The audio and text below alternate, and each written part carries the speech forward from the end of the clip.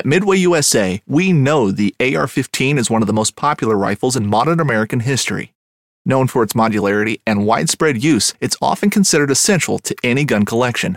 The essential things you need to run an AR-15 are usually always in stock during shortages, things like magazines and 5.56 ammo.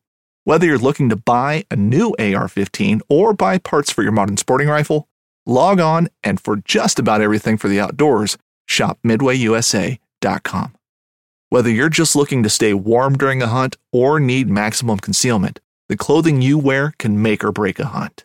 At MidwayUSA.com, we understand hunting clothing has come a long way with more meticulously crafted camo patterns, advanced scent control technologies, and weatherproof options to withstand the elements. Hunters have to wait until their favorite season, but shouldn't wait on gear, which is why Midway USA offers super fast shipping. When you're ready for your next system, log on to MidwayUSA.com.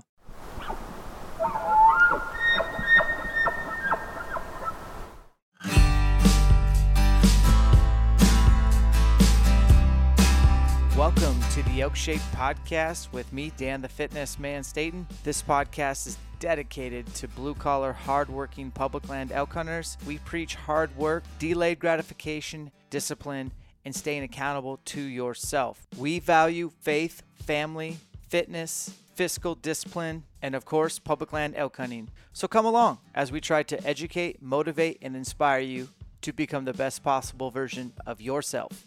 Our podcast is brought to you by Wilderness Athlete, performance you deserve. Fuel your body with the best. Use our discount code ELKSHAPE30 and save 30% off your first purchase. We are also brought to you by Numa Outdoors, geared for the outdoors, made with bow hunters in mind, built to over-deliver, and most importantly, designed to outperform.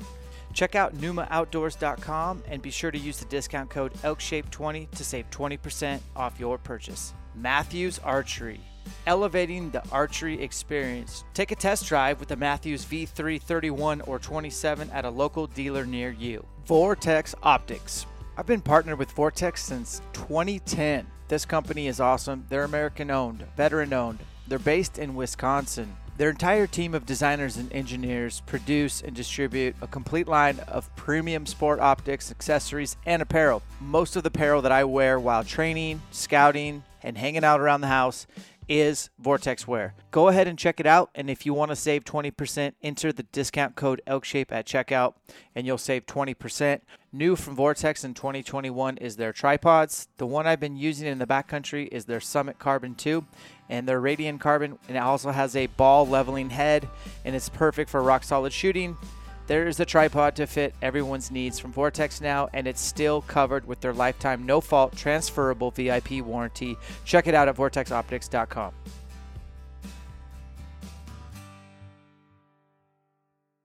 Here we are, another Elk Shape podcast. Today's a little bit longer of one, but we're sitting down with a good friend and neighbor, Drew Howerton, a no-name blue-collar elk hunter, the kind I love, with an undeniable work ethic, very inspirational, very motivational. You're going to learn some stuff on here. I'm going to preface, we do talk a little bit about different bow manufacturers. And again, I don't care what bow you shoot, as long as you are an archer or a bow hunter, we stand behind you. Remember, hunters united, not divided. Hope you're getting some elk applications out there. And I got a good listen for you guys, so enjoy. This is Drew Howerton. This is the Elk Shape Podcast. This will be fun because I don't have an agenda. I just wanted to, so I was trying to think like how I got you, like how I started following you on Instagram. And I actually can't tell you how. But here's my theory. I think you tagged Elk Shape or something a couple of times.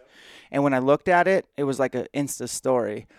And I was like, who is this dude on top of this mountain by my house? We call it Beacon, but I don't know what you call it. And I'm like, and it's 5:30 in the morning, like. So the first time you did, I was like, oh, that's cool, whatever. But, like, I think you did it enough times to where I was, like, starting to, look at myself and be like, okay, like, we live on the West Coast, right? And so all the companies I work with, they're not West Coast. Like, 5 a.m. for us is 8 a.m. Like, stuff's already happening. Like, so I've already forced myself to, like, become an early riser. Plus, my training partner meets me here at 6:30 in the morning. So I like to get up at 5, have coffee, and get an hour of work done and line up my day and then take a break, go work out.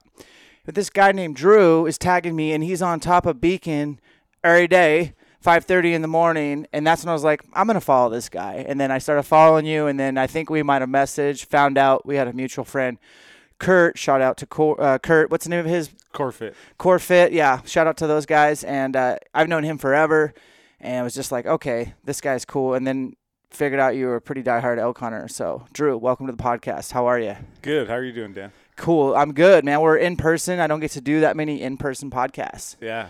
So I have to rely on an internet connection, Zoom or Skype. And, sometimes it's not video, so I can't see what they're doing. Yeah, man, it's in-person's way better. Right. And I do this whole podcast thing as an excuse to literally make more friends and connect with more people. It forces me to when's the last time you sat down with a guy you don't know very well and just hung out and talked elk hunting for hours? Yeah, it doesn't happen too often. No, man, we're busy. So let's get into your just back a little bit of a background. Oh man, you grew up in Spokane. Yep. Obviously, I want to segue somewhere in there towards how you got into hunting, and we got lots of cool stuff to talk about, guys. So where you grew up in Spokane, born and raised? Yep, born and raised. Grew up in Colbert, which is just north of Spokane. Got into hunting from a young age. My dad got me into hunting, and just kind of grew from there. Your dad got you into hunting. My dad kind of got me into hunting. It was pretty basic level of hunting. He hunted a little bit when he was in his 20s, and then when he had kids and we got of age, he kind of got back into it so that he could introduce us to the sport. And we did a little bird hunting and we did a little deer hunting, and nothing diehard, but instantly it was my world. As soon as I went on my first duck hunt, I think that was maybe the first hunt I ever went on was a duck hunt. And I shot my first duck, and I was glued. This is it for me. Yeah. Okay. So growing up in Washington, especially East Side, you don't know it till you know it. It's not the world, elk hunting capital of the world. No. You know what I mean? And you're a fellow Washingtonian, at least for the time being, and so am I. Dude, what's it like growing up trying to figure out elk hunting in this fine state of Washington? So I never even thought about elk hunting until I was basically out of high school. I had done some deer hunting, never even touched a bow other than a kid's bow, when I was really young. But when I turned 18, graduated high school, a buddy of mine, for some reason, decided he wanted to do bow hunting. And so me and Kurt and this other buddy, we all got recurve bows. And we started bow hunting whitetails out of tree stands. And that was like a whole new world, I fell in love with it instantly. Such a learning curve, especially with a recurve. You're going into these bow shops, and you got a recurve, and they set you up with arrows you'd shoot out of a compound bow because they don't know anything about recurve hunting, most of these bow shops. And didn't have great luck, great success, wounded a couple deer, no penetration. And then I finally started researching into, what type of setup you need for a recurve, and got into heavier arrows. And then my success level grew. Shot some nice whitetails.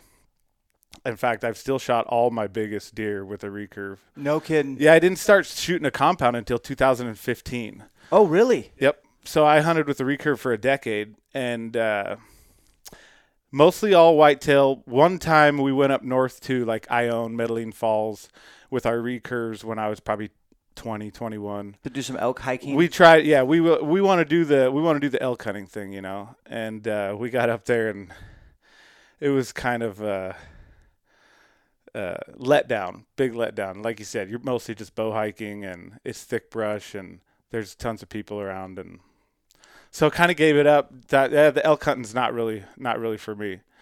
And then started seeing stuff on TV and on the internet, and it was a totally different elk hunting world on TV than it was what I experienced up in northeastern Washington. And I thought, maybe like you have come to realize, maybe Washington's just not really the place for me to cut my elk hunting teeth. So in 2015, we decided to bite the bullet, me and my buddy, and buy out-of-state tags. And at that time, you could get a leftover Montana tag over the counter. So we picked a couple of those up, and we decided, if we're going to spend this kind of money, I want the deadliest weapon in my hand that I can legally have. So that's when we switched to compounds. That makes sense. Yeah. So your first year in Montana, how much time did you give yourself? How did you know where to go? I mean, darts on a map. For real? Yep. I, Google Earth. I did as much searching around Google Earth as I could. Had, plan A, plan B, plan C. We went over for, I want to say it was 8-9 days. Plan A was a total disaster. I love it. Void of elk, right? Like you found where not to hunt. Yeah, we found where not to hunt. 10 miles in. God. 10 mile hike. Not the greatest, most lightweight gear. Got back there and discovered that in that specific wilderness, if you want to get into the elk, 10 miles is about halfway there. Oh my gosh. So we're like, let's bail and go to plan B. And we hit plan B and we were in the elk instantly. And it was a riot. We had like 3-4 days where we were just constantly in them. I found like a 340, 350 inch deadhead down in a wallow, and we were just like, holy cow, this is awesome. Wow. Yeah, it was pretty cool. And then I'm not exactly sure why, probably just inexperience and also wanting to see what else was out there. But the age-old saying, don't leave elk to find elk. Well, that's what we did. We left elk to find elk. And we found more elk. Plan C. That's cool. Plan C, we found more elk. Into that. That first year was kind of just like, man, this is way different than what the elk hunting we had in the past. I mean, we're 2 for 3 on finding elk as far as different places. And these are not places that are close together. I mean, we're driving 2 and 3 hours between these spots all over western Montana. Mm-hmm.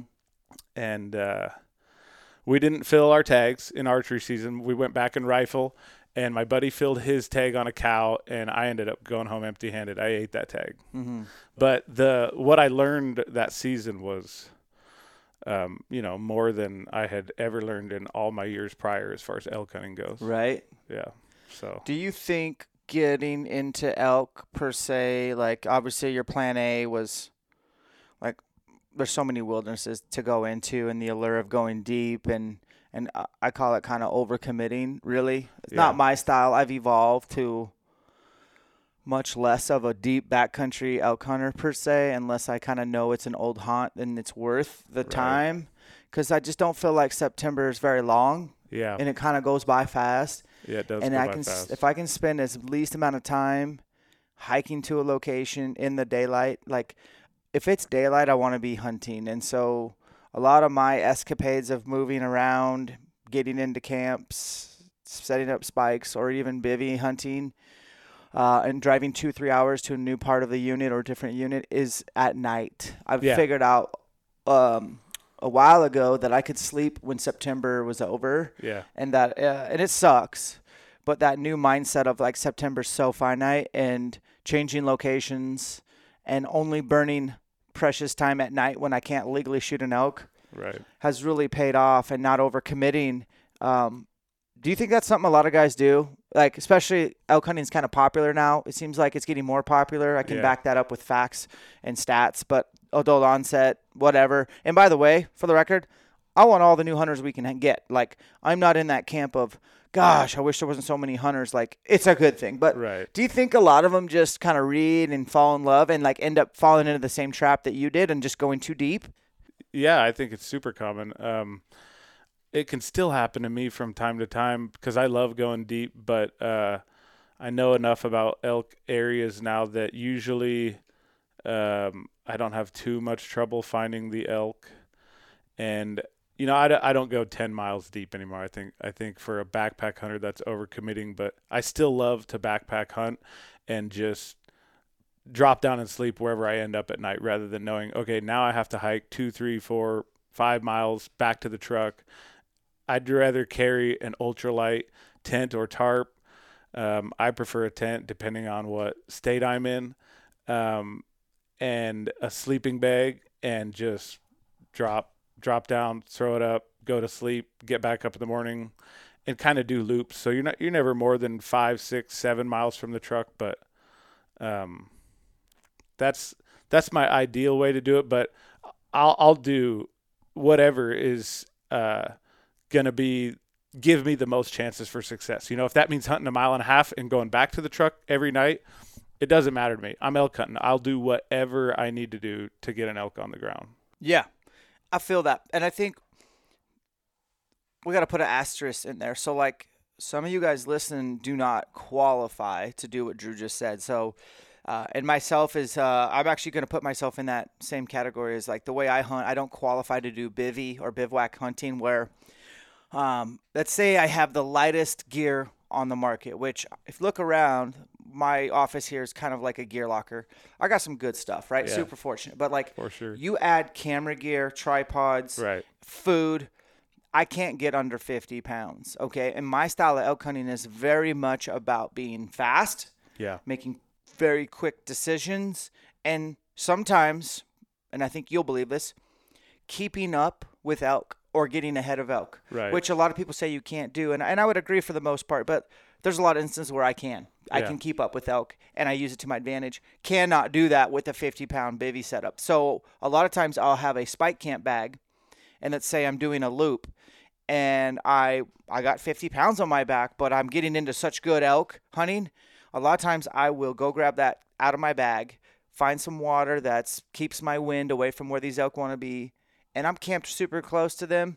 I'll drop that spike camp bag, and I go from 60 pounds to 25 pounds. Look Yeah. out, elk, you're in trouble. And you add up, let's say your average guy hunts 5 or 7 days. Bro, I'm hunting till dark every day, and I got a short little hike to camp, and I'm getting 8 hours of sleep. You add up those precious 30 minutes in the evening times 5. I mean, it's an odds multiplier. I am literally going to have more opportunity. That was one of my greatest lessons that first year in 2015. We were in the wilderness in Montana, and we were about 3 miles from the trailhead, and we had hiked in. This was our first day into this to Plan B. And we hike in. We saw a little sign. We weren't seeing a whole lot, and I was like, okay, it might be looking like Plan B is not going to pan out. And I'm kind of on the verge of panicking that our whole elk week is a total waste of time. And we get to this one little meadow that was kind of our destination that we had picked on the map. We wanted to get there. And we hear a couple mews, and I'm like, okay, this is good. And so we just sit and listen for a minute, and we realize after, 5 minutes, this is a hunter. Mm-hmm. So we creep down a little bit to verify, and sure enough, we can kind of see him down there. So now we're really bummed out, right? Oh, I would be. So we're just kind of sitting there dejected, whispering back and forth, what are we going to do? And I think there's maybe like 20 to 25 minutes left of shooting light. And he makes his way back to the trail and heads out. And we're like, well, we're here. We're staying till dark, We learned that lesson long ago. Like, you stay until shooting light is over. You stay in elk habitat, and then you make your way back to camp or truck in the dark. And it wasn't, we let him get far enough away to get out of earshot, because I don't know why, but I'm not one of those guys that like bugles and likes, if I know other hunters around, I don't care. I don't want people to hear me bugle. I like to be, and not only do I like the elk to not know I'm around, I don't want hunters to know I'm around either.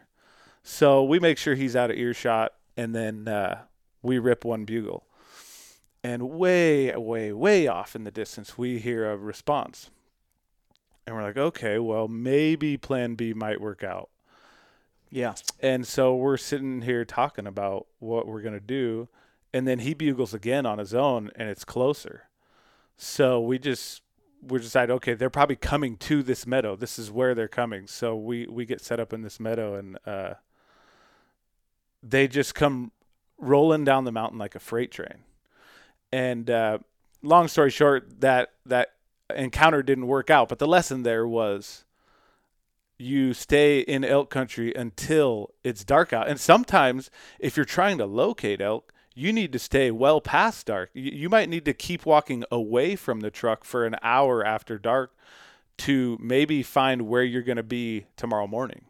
And in that instance, I wouldn't mind having my bivy or spike camp on my back, and I'm going away from the truck. Yeah. And I'm like, look, Dan, you got no elk. You need to either like this area or rule it out. And so onward and upward and pitch and bugles. And elk are so much more likely in a high-pressure area to crack off back at you in the dark. Like, think about this, guys. Sure. Like, elk aren't sleeping at night. And sure, they'll eat and bed down or whatever a little bit, but predominantly nighttime is the right time. Yep. I think they're more likely to crack off. And my personal preference on night bugling, which I do a lot, is to do it from an e-bike. Yeah. Or a dirt bike and then a truck. So the e-bike, obviously, like you're just pedaling and you pull over. Like I got a Batku e-bike. It's super dope. I just pull over, bugle, listen, and keep going on a cat road or logging road. Dirt bike, you kind of have to like goose it. Say you're going around a corner, give it a little bit of goose, and then cut the bike and let it coast for as far as it will. And then you got to get away from the bike because maybe it's like the radiator. My bike's air cooled, but it's popping or sounds, you know. Right, you don't want to hear those, so you got to walk away from your bike and then bugle. But a truck is like the slowest because you got to like turn the truck off, not slam the door, give it 5 minutes, walk way out, bugle off both sides of the road. So e-bike's like super efficient. I mean, you literally just keep damn near pedal and bugle. But night bugling is a thing. And if you're not as serious about elk hunting as me and Drew, forget you ever heard about it. Yeah. No, that's cool. Okay, so that was your first year in Montana. Who are you hunting with? And you don't have to say their names, but like, was it good friends? Or, yeah. Yep. Good friends. And had you elk hunted with them before?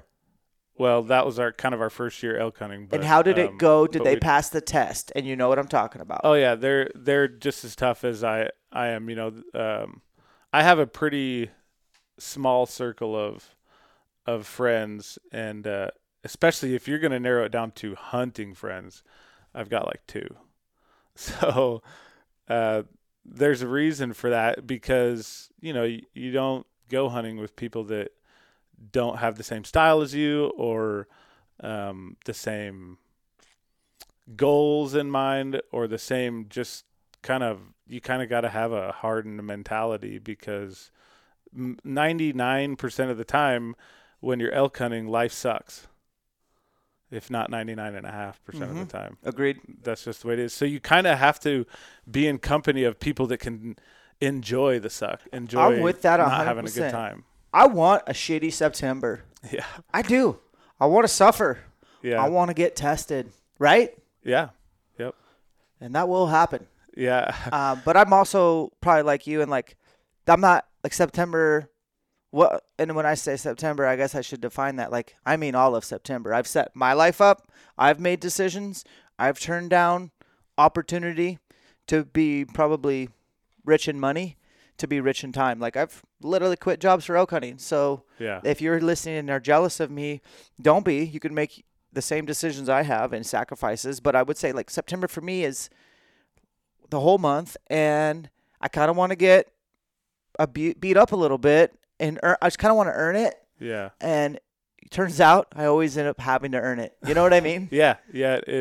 It rarely works out easy.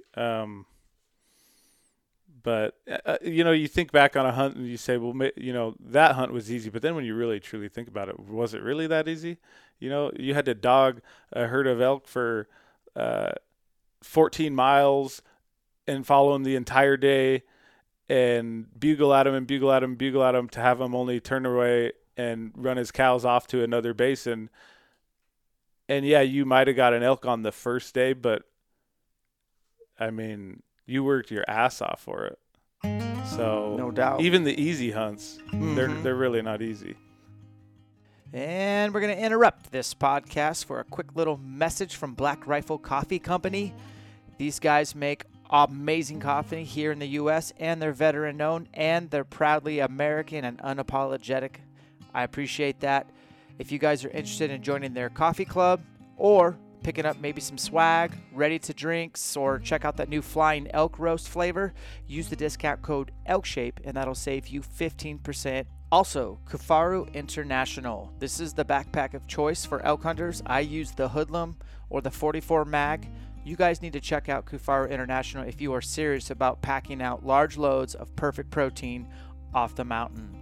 Kifaru makes gear for life, and you can check out some of their line as far as their packs, their frames, their tents, their shelters, their sleeping systems, stoves, and accessories. Head over to kifaru.net to learn more. And finally, Bakcou e-bikes. These are e-bikes made for hunters by hunters. This is a game changer for elk hunting as well as bear hunting, checking your tree stand trail cams, getting in and out quietly. I rock the mule. Use the discount code ELKSHAPE to knock $300 off your purchase. And if you do that, you might as well just go ahead and apply that discount towards a folding cargo trailer so you can put your elk quarters and haul them out back to the truck. I think probably my hardest hunt this year was the one that I killed a bull in Montana on my first day. It was it's literally like if you backed up one day and then went forward one day, so a total. Those are the hardest 3 days of my life, man. I laugh thinking about all the work it took just to get my truck packed up and hit the road. That was a ton of work. And then the long drive, and then I got kind of close in the dark. So then it was just new. It was a new to me unit. So I'm just like trying to navigate BLM and National Forest Service roads that are super terrible in the dark and trying to just figure out what I e-scouted and if it was right, and then get to camp in the dark, make your camp, and then still up in the morning, wake up in the dark, and you still don't even know what country you're in. I'd never been in that unit before, and I'm like, well, I guess I think this is what I marked up on my Google Earth. Long story short, hiked way, way, way in there just to get a vantage. Had 8 days set aside, knew I was going to be patient, and I've already talked about this on my podcast, so the Cliff Notes version is super patient. Watched the bull I killed all day, and literally never liked where he was bedded, never liked the wind, and saw an opportunity the last 30 minutes of daylight, and I had a lot of ground to cover to get to him. Killed, and then I recorded my solo pack out the next day. I saw that. Yeah. And okay, that was somebody made a comment on my YouTube channel that they're like, dude, you're delirious on your video. Like, you told us the numbers, but your math is off. Like you said, it's 26, it's actually 30.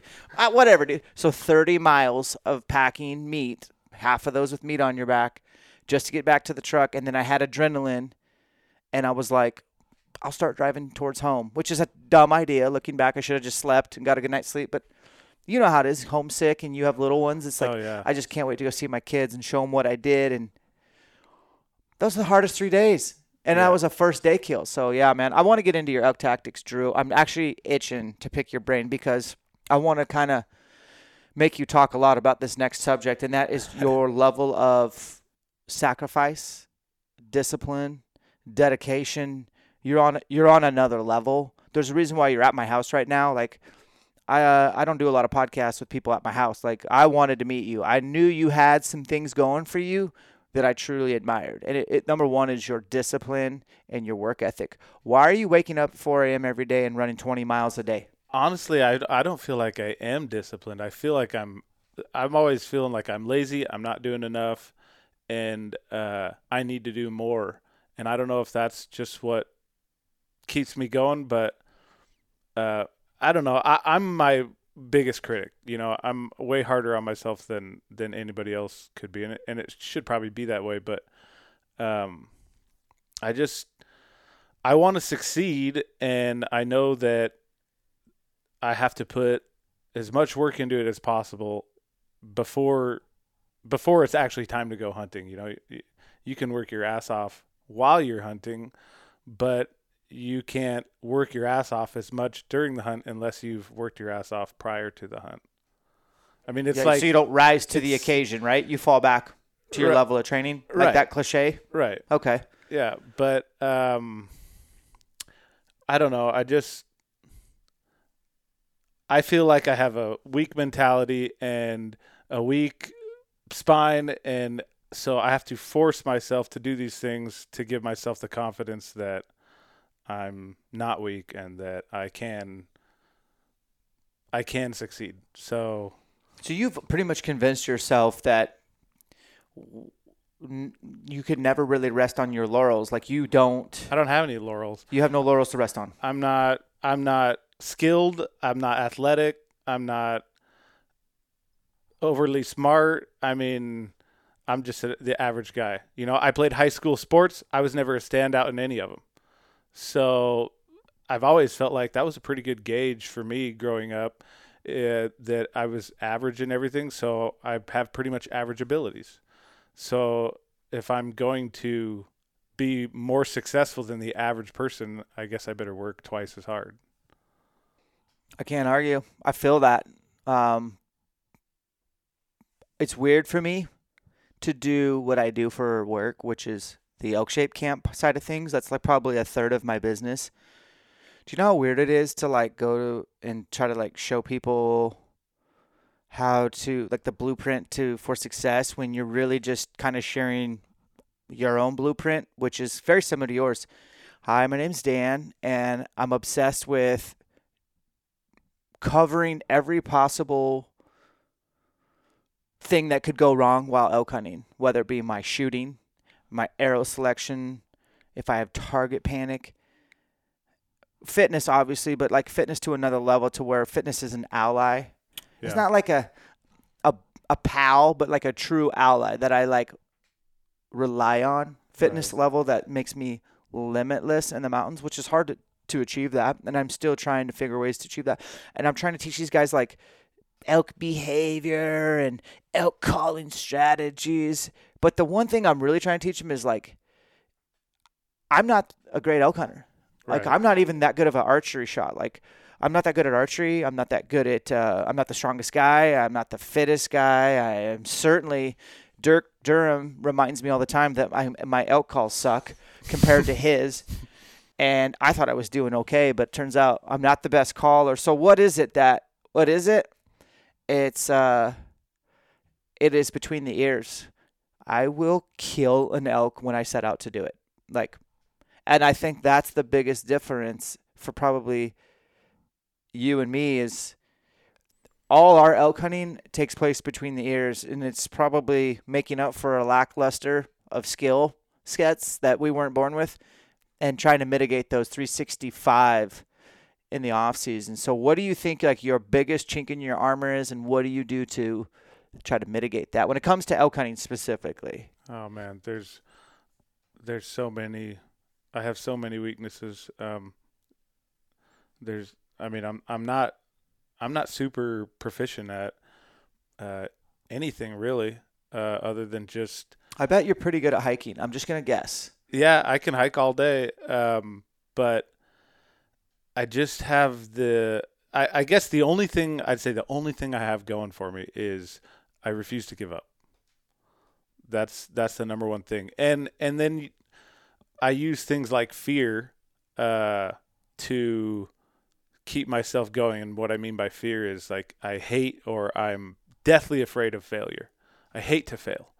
It drives me crazy, and I think that helps motivate me to do all the preseason work, and it motivates you during a hunt to, not throw in the towel. Yeah, you're vested. Yeah, like you're super vested. This last year, I consider mostly a failure. I filled one archery tag in Oregon on a cow last day, and but I didn't get a bull on the ground last year, and I hunted for 14 days in New Mexico, passed on a couple bulls the first couple days, and then it turned into a grind, and but you just can't throw in that towel. You have to keep going. And I mean, on the last day, I gave it hell on the last day, and I was within bow range of three nice bulls, and just couldn't quite couldn't quite make it happen. But, and that hunt was over. The only time you can give up is when the state says you have to. Exactly. Season's over. Yeah. So, but still, there's no give up because it's only September 14th. Okay, so you had the early season tag, and you just straight up ran out of time. Yeah, because I don't care about I want to draw a tag. So as far as New Mexico goes, I'll put in for first season every time. And two, I've since 2015 when I first started, the calling and all that is a highly attractive part of elk hunting.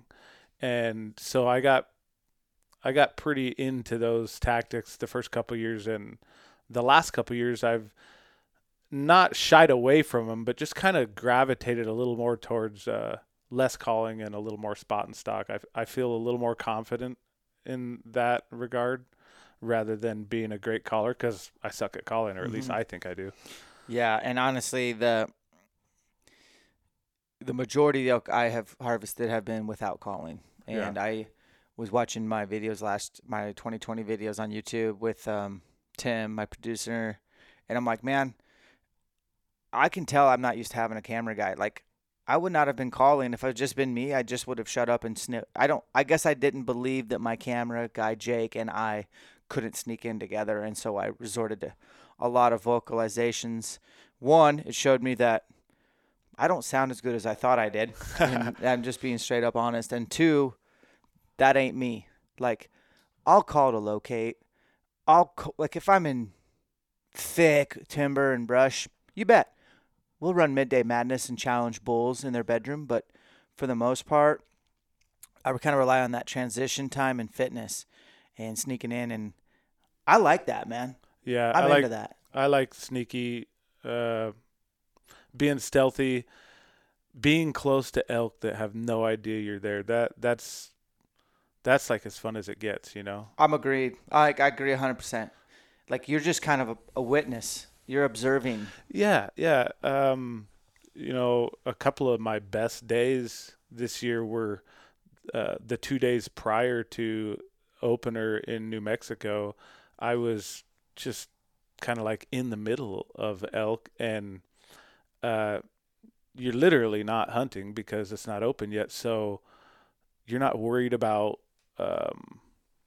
making a shot happen, or you're just in their environment. You're just watching them. Mm-hmm. And I'm less than 100 yards from elk for 4 or 5 hours at a time, and it's just a blast. It's a blast. Yeah. And if you can carry that mentality over to when season's open, I think it leaves you with a high chance for success. No, I agree. And I mean, more power to those that have like a hunting partner. Like, say you and I were hunting partners and we were like, I'm your caller today, Drew, you're the shooter. I'm sure we could give it a go. And I've done it many times for my dad. But I'm trying to be careful with my words, but I'll just say that's fun. And people say that's the ultimate. But I think my ultimate is they never knew I was there. That is another challenge I like. Yeah, that's probably quite possibly another reason why I've gravitated a little bit away from calling last couple of years, is because well over half of my hunting, probably 75% of my hunting, is solo hunting, and calling is a little different solo hunting than with a partner. I've killed a bull solo, calling it in. It's happened for me. Oh yeah. But it feels fairly difficult rather than. Oh, it's level 10 because you get to be the caller and the shooter. And stock, so. And some stars got to align. Yeah. And you got to move and risk being seen, and when you advance to the shooter position. Yep. I mean, yeah, man, it is fun. Especially in like Idaho.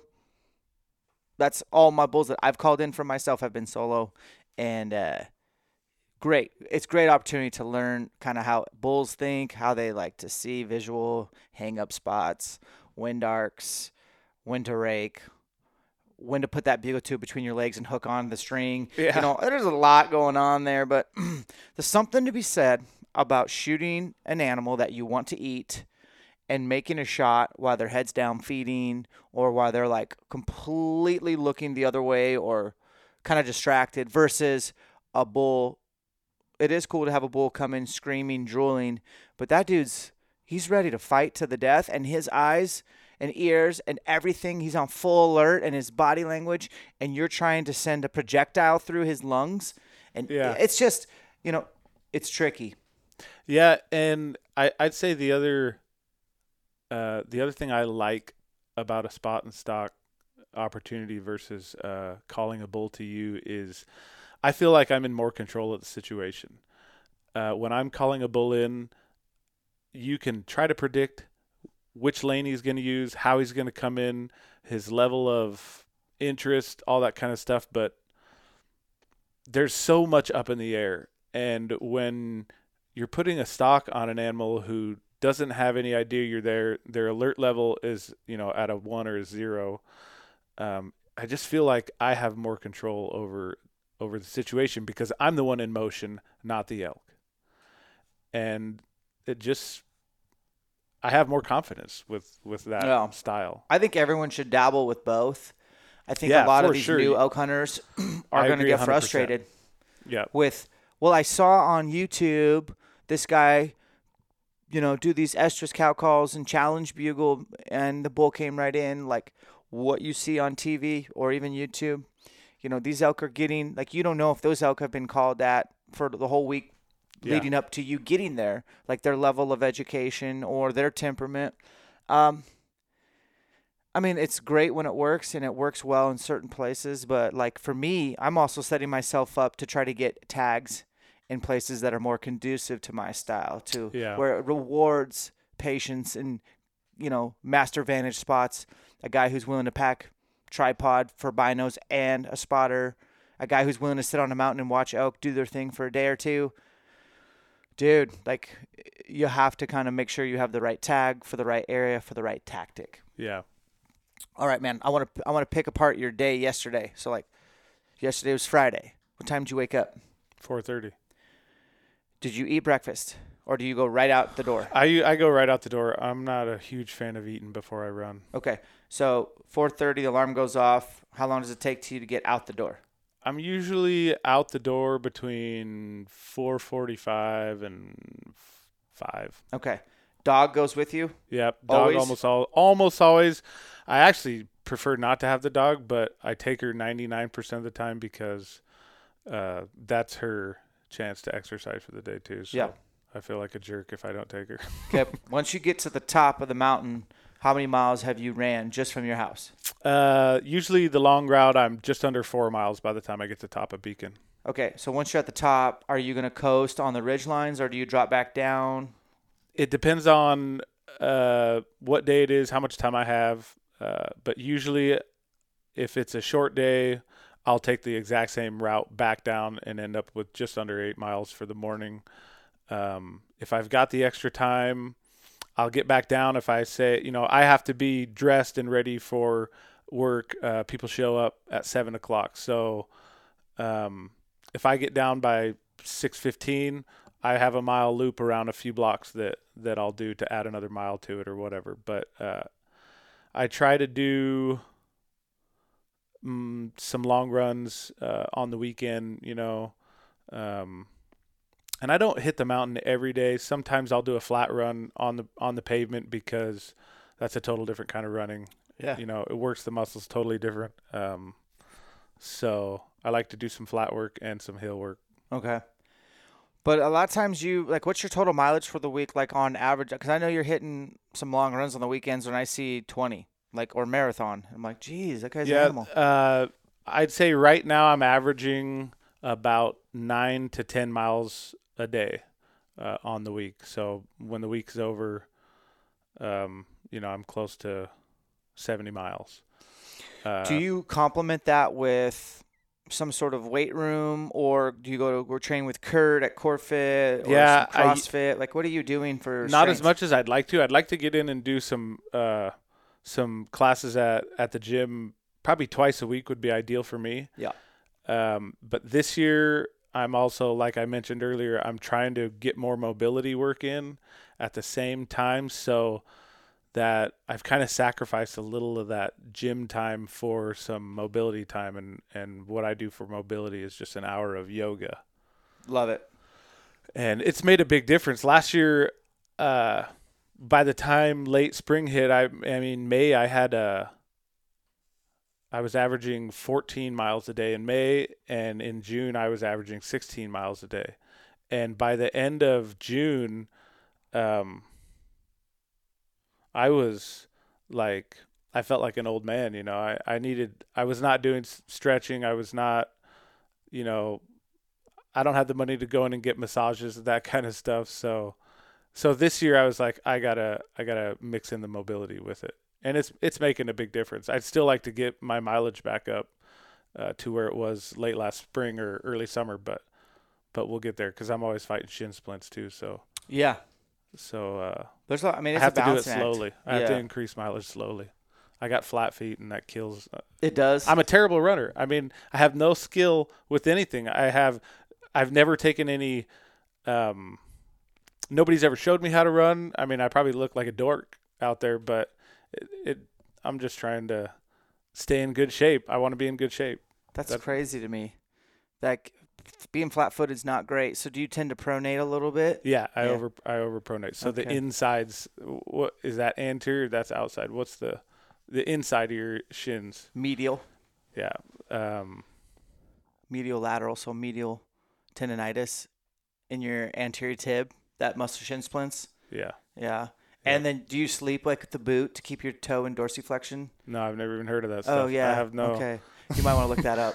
It's a thing. For real. Like for shin splints, like plantar flexion or extension like that, kind of, you know, is the whole premise of, like, you probably sleep like that. And so to give the muscle a break and let it recover, dorsiflexion, which I don't know if you've ever tried to sleep like that. It's really hard. Yeah, like I've had a couple shin splints episodes, and I've been like, all right, I'm going to sleep dorsiflexed on my back. It's not comfortable. And so they make a boot for it. It doesn't look comfortable. Yeah, I'll have to look into that. Plantar fasciitis also is just does not seem to ever go away very much. And feet are so like hammer toes and bunions, neuromas, and all sorts of bad things can happen. Do you run, and this is totally off topic, but do you run like orthotics or custom, like I just got sheep feet the other day. I just did the implants to try to get some sort of insert that's better than what comes standard with most boots. Do you run orthotics? I used to run orthotics, and the more research I did, I was getting a lot of stuff online saying that if you have flat feet from that's naturally how your feet are shaped, and you don't have fallen arches. Right. If your feet are naturally flat, then you're probably better off not trying to impose an arch on them with orthotics and letting them be flat, because that's the way your body developed. Right. So I've kind of gravitated away from the. You didn't really see like any anecdotal benefits to having the orthotics, or what you thought or perceived? It's hard to say. Hard to say. Yeah. I've never really had too many feet issues, but if you look at my left foot right here, and sorry, listeners, do you see that bump right there? Yeah, I do. That's from elk hunting too much. Yeah. One year, I had to go to a podiatrist. I'm like, I feel like I broke a tendon in my, what toe was that? My second big toe, like the one right next to, I guess it'd be your index toe if you were looking at feet, but It just looks like the tendons got broke, and it's just kind of sticks up. And I had to tape it down and go see a podiatrist. And she was like, yeah, that's going to be some scar tissue in there. Actually, probably always going to be up a little bit. Your body will adapt. Take care of your freaking feet, idiot. And she was a friend of mine. She came to my gym at the time. And but long story short is I really believe in feet. I really believe in foot care. Oh, yeah. I don't get blisters when hunting. And I haven't forever and ever, and knock on wood, I really am like picky about the type of sock I wear, because I can get sweaty feet real easy. And then the type of boots, if you look over to Drew, you look over to your left, you got 1, 2, 3, 4, 5, 6, 7, 8 pairs of hunting boots. Oh, yeah. 9. Like I'm still testing right now, trying to pick the right foot, because it's all about footwear. What do you wear for boots? So I've always worn Kenetrex. Last year, Which ones do you know? I've done the hard scrabbles and the mountain extremes is what I have right now. Have you ever tried the Uninsulated. guides? The mountain guides? No, Okay. no. But this last year in New Mexico, I wanted a lighter, faster boot, so I grabbed a pair of those crispy Laponias or Laponias. I don't know how you pronounce them. Okay. And those were I really enjoyed the lightweight of those. So How was the toe box on the Crispies compared to the Kenetrex? it's thinner. I don't know. I don't think they make those Laponias in a wide, but I wish they did because that would definitely be my cup of tea. And I'm even contemplating. I've never bought my Kenetrex in a wide, but I think I probably should get a double E. But yeah, so feet are a huge deal, and when it comes to running, honestly, that's been the biggest benefit of the running for me. Not even the your legs in shape or cardiovascularly, but because I'm sure if you run up a hill versus hiking up a hill, even with maybe 20 pounds on your back, it's totally different. You're working totally different muscle groups. Mm-hmm.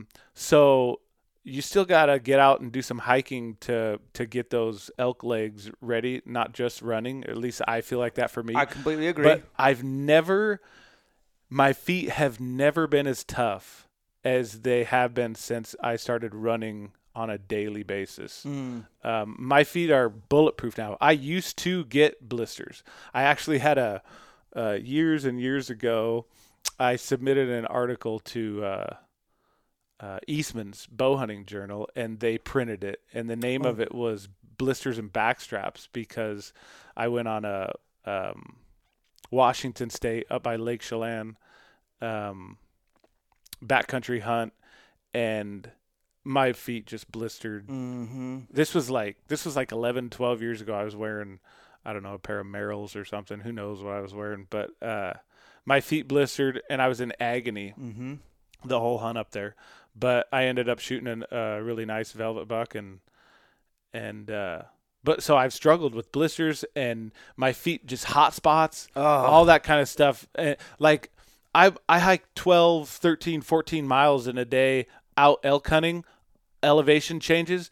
At the end of the day, when you sit down and you're going to go to sleep, what is bothering me the most, what makes me not want to get back up and hunt the most the next morning, has always been my feet. Yep. This year it was a totally different story. Yeah. My feet are one of the strongest things I've got now, and I attribute it all to the running. Oh yeah, and you're just mixing it up. You're mixing your distances. You're doing all those, like you're running trails and you're getting lots of hill climbs, but you're running those, and I can't argue. I feel like, man, a little convicted. Like, I live so close to you in that mountain. I have to start adding more running. And I'm fairly, like, I like running. I've been pretty good at it most of my life. So I have tried to not spend a lot of time on it. Yeah. But I feel like it could be slipping a little bit. So I do kind of, you got me fired up to maybe do some trail run a little bit. Like, not all the time. Certainly not all day. Yeah. But I think it's cool to run mountains. I really do. In doses. Okay, so what you got your feet dialed. Let's talk about, I want to get to your nutrition before I get you out of here, but so you've killed a lot of good bulls here recently. Like, what would you say, like, again, all spot and stock or sneaking in, they weren't unaware of your presence? No, I've done both. I've got them both ways, but the most memorable or my favorite experiences are the ones I've got spot and stock. Okay. What's your favorite state to hunt? Oh, any state that'll give me an elk tag that has elk. When it comes to getting an elk tag, even nowadays, like how psycho are you? Like, are you level 10 on trying to get tags? Yeah, I think about it constantly. Okay. All day, every day. And I panic about it. Like, I'm always panicking about it's gonna be harder to get tags this year. I'm not gonna get tags this year. I've got to figure out how to get tags this year, because every state, like I'm freaking out about Montana. I think I'm not gonna get a tag in Montana this year. I'm always worrying about that. Yeah, no, same here. I know that a lot of really good elk hunters, that's just common. That's super. Like we're obsessing over how to get the right tags and get as many tags in our hands as possible, while other people are worried about, I don't know, like what to post on Instagram. I don't know what people think about, but literally tag allocation is always at the forefront, and e-scouting, like insane. Would you agree? Yeah. I don't do as much e-scouting as I did in the past. And I think last year I probably should have done more than I did, but usually once I have my tags and I know where I'm going to be, I usually have a custom topo made sent to me, pin it up on a wall, and I just start making marks on it where I think I'm going to find elk. I look at Google Earth and I use that. Where do you order your topo from? I think it's called My Topo. Yeah. I believe that's the name of it. So that's been a thing I started a few years ago. I get a nice big, like, 3-footer, and I just pin it on the wall, and I can really start studying the terrain and where I think elk are going to be. And, I feel like I'm pretty confident that elk are going to be in most of the places where I think they're going to be. But I think one weak spot for me is, we do all public land hunting. Everything I do is public land. So one thing I'm not as good at predicting, I think, is where the people are going to be.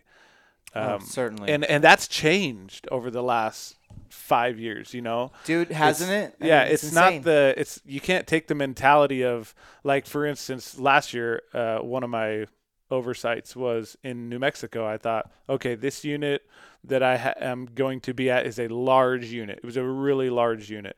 There's a lot of roads in a lot of it, and there's some spots that are roadless. And I was like, okay, well, obviously that's a good place for me to start. But I got down there, and there was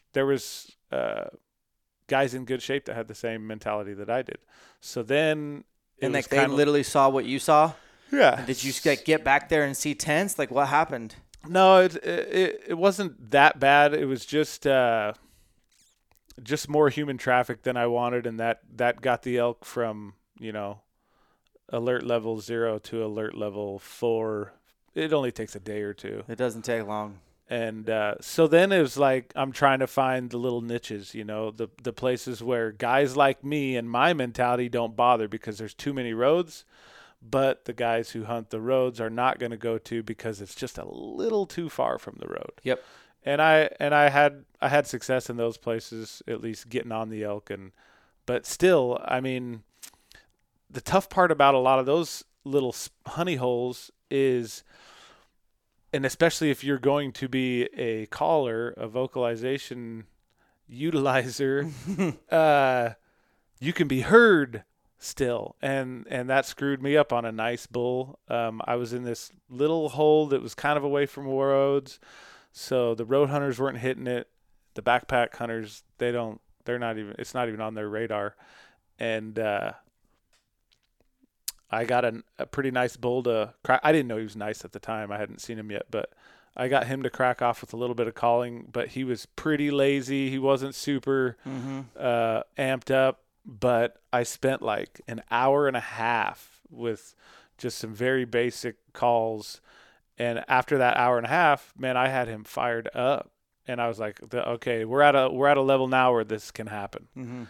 But all that time going on, somebody down on a road had heard me. Oh. And all of a sudden I got these mews coming up, this draw that's between me and this bull, and you can tell it's a hunter. And then you're like checking the wind, and you're like, what's this guy doing? He's going right into the wind.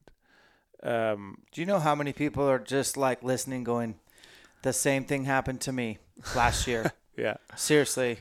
I mean, yeah, I wonder if I have done that to anyone, although I don't call that much, but yeah, I don't know. That sucks. Like to have another hunter kind of get between you, and you did the slow play. Yeah. You built up the anticipation. You got his bugle juice to finally flow with. Right. And you also invited a bunch. That's tough, man. Yeah, and he got blown out, and I chased him 2-3 miles, and he settled back into a new spot. And did he push his cows? He didn't have cows. Even better. Yeah. And I got him working again, and this time I was alone, but same thing with the calling. Like you said, solo calling, at a certain point you have to transition physically from caller location to a shooter location. And the country there's there's trees, but it's pretty open. Yeah. There's no brush in the understory. And he caught me in transition about 100 yards away to a spot where I wanted to shoot from. Yep. And he was a nice bull, but oh well. I love it, man. You're so diehard. Hunting solo, do you ever get is your fear of failure so high that it probably overcomes rational thinking? At least it does for me, like as a solo hunter, like I'm being afraid of the dark, or just being by yourself way back away from you. Like all that kind of stuff just doesn't even really register anymore because I just want to kill an elk that bad. Yeah, you have to put those things out of your mind. I mean, there's only one goal in mind, and that is to get a bull on the ground. So any of those other things, they're in the way. So you just have to get them out of the way mentally. Yeah, my kryptonite is not my wife, because I was married to her for so many years without kids, and I was doing what I do now. I just elk hunted my brains out. She became she was independent. It was cool. She knew she was getting a better version of me when I got home. Like, I needed this. This was my therapy. It's called elk hunting. Keeps me sane and cool. Like, we don't reach out and talk that much. I'm not a talk every day to my wife guy when I'm hunting. Yeah.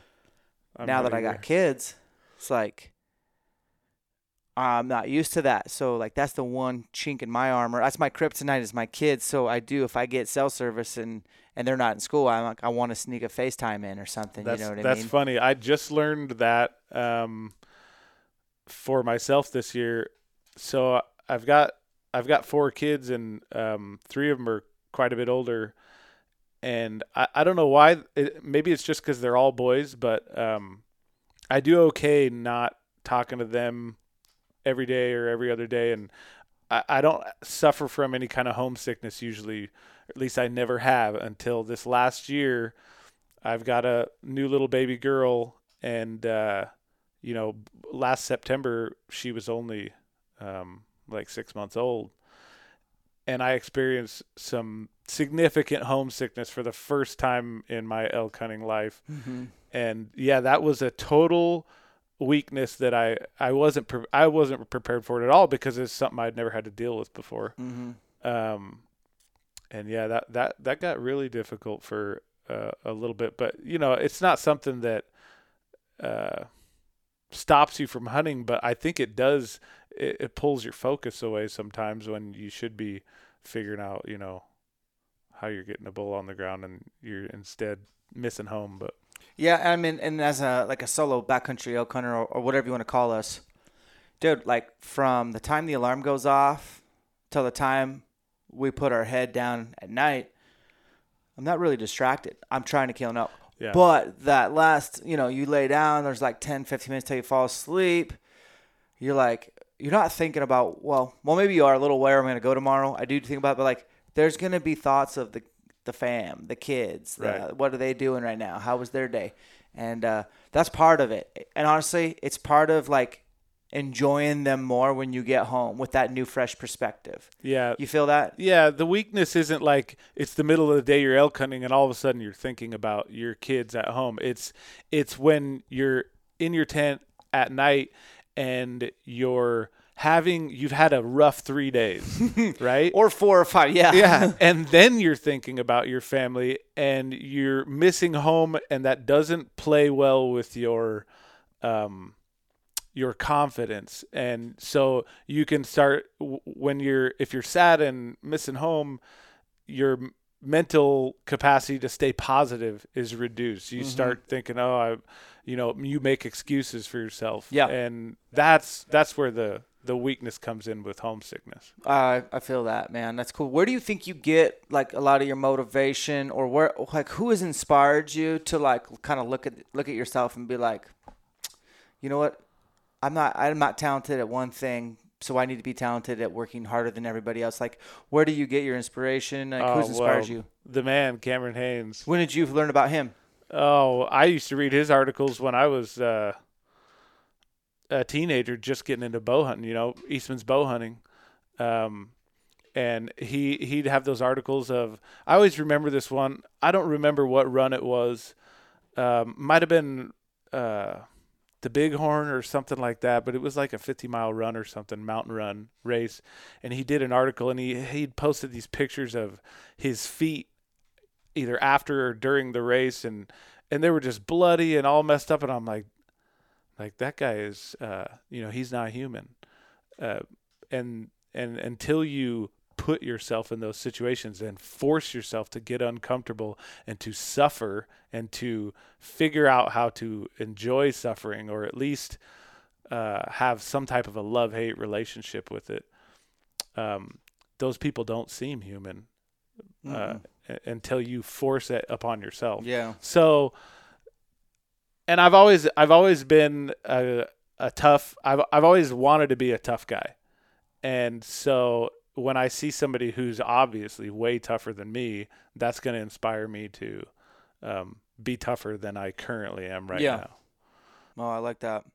Talk to us about your normal life. Like, what do you do for work? Like, how do you put food on the table for your family and a little bit of that kind of stuff? I'm just a regular old small business owner, electrical contractor. I'm an electrician. Worked for a company for better part of 10 years, and then decided that, or at least got the level of confidence that nobody can do as well at putting food on my family's table as I can. Like, I don't want to rely on somebody else to give me the money to go buy groceries. I'm going to figure out how to do it myself.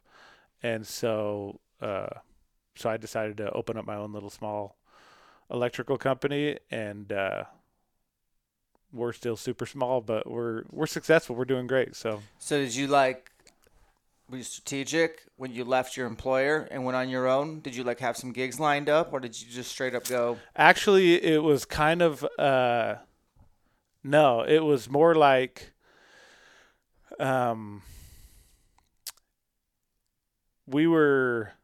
company was super slow. It was a bad time in the economy. This is back in 2014.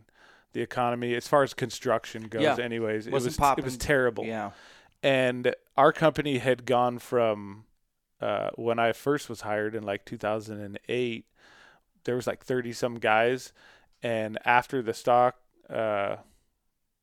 market crashed, right about the time I got hired, but there's a big lag before things really slowed down. But 2012, 2013, our company was struggling. There was 5 of us left, or 8 of us left from 30. Holy smokes. Yeah. And survival of the fittest. Yep, pretty much. So at a certain point, we started to pick back up a little bit, but I was always doing work on the side for people, and those calls on my phone just started increasing, and it was man, maybe I could do this. Maybe I've got enough clientele built up that I could do my own thing. And then we hit springtime, which is always kind of a slow period for us. And so they wanted to lay off some of our less tenured journeymen. Mm-hmm. And I'm really good friends. One of my best friends is still the manager there, and was the manager then. I said, hey, why don't you just lay me off? I've got enough side work lined up for 3 months. Lay me off and let one of these other guys keep their job. And he said, all right, that's fine with me if it's fine with you.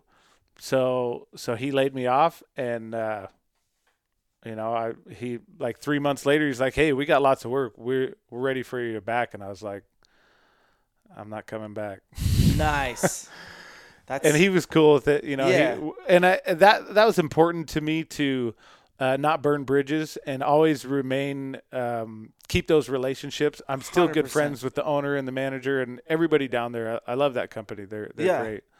So that was Dude, I'm all important to about me. like not trying to burn those bridges. Like I think you just learn that as you figure out how this world works. Yeah. And when you're young, you don't understand that will eventually at some point come around to bite you in the ass, and you wouldn't want someone to treat you that way either. It goes back to I applaud you. So how long ago was that? 2014, So I like think. that's 6-7 years ago. You've been Yeah. on your own now. Yeah. Learning curve wise and all that stuff. Like, how was it figuring out working on the business, but then also working in the business, getting subs or employees or contractors and evolving, growing, managing your growth? Like, take us to that journey a little bit. For me, it always has been and probably always will be an extremely slow process. I'm not one to stick my neck way out there. I want to take risks, but calculated, smaller risks, and be patient and build myself up over time. And so that's what I've done. I mean, so I'm into this 6 years now, and I've got 2 employees that work for me, 3 if you count. My mom works for me part-time doing books. Oh, yeah. And my dad and I are partners with, so he does construction though, which is kind of separate. I'm not super involved in that, and I do the electrical, and he's not super involved in that, but we're all under one banner. But to me, I just like to go little steps at a time. Are you ready to build my gym back there for me? Like my shop gym? Yeah. And I'm a fan of big risks in certain aspects of my life. When it comes to elk hunting, I'll take, as many risks as necessary. Yeah. Because there's only one person who's affected by a massive failure, and that's me. I have a harder time doing that with my business because my whole entire family is affected by those choices. So my risks are more calculated and more small because I feel a higher level of responsibility to other people. Oh, yeah. But, and I think that's the beauty of being an entrepreneur. If it's meant to be, it's up to you. Yeah. I always say that, but I really believe it. Obviously, I feel like God's in control, but at some point, your effort, your commitment, the energy, your dedication, your discipline, that's what I mean when I say if it's meant to be, it's up to me to stay the path. Your marriage, you're on your second marriage. Yep. You just had a new baby. You had 3 kids with the prior gal. How long have you been married second time around? We're coming up on 3 or 4 years right now. Is she an elk hunter? No, but she grew up in an elk hunting family. Yeah, where her folks were like guides and stuff? Yeah, her folks were the outfitters an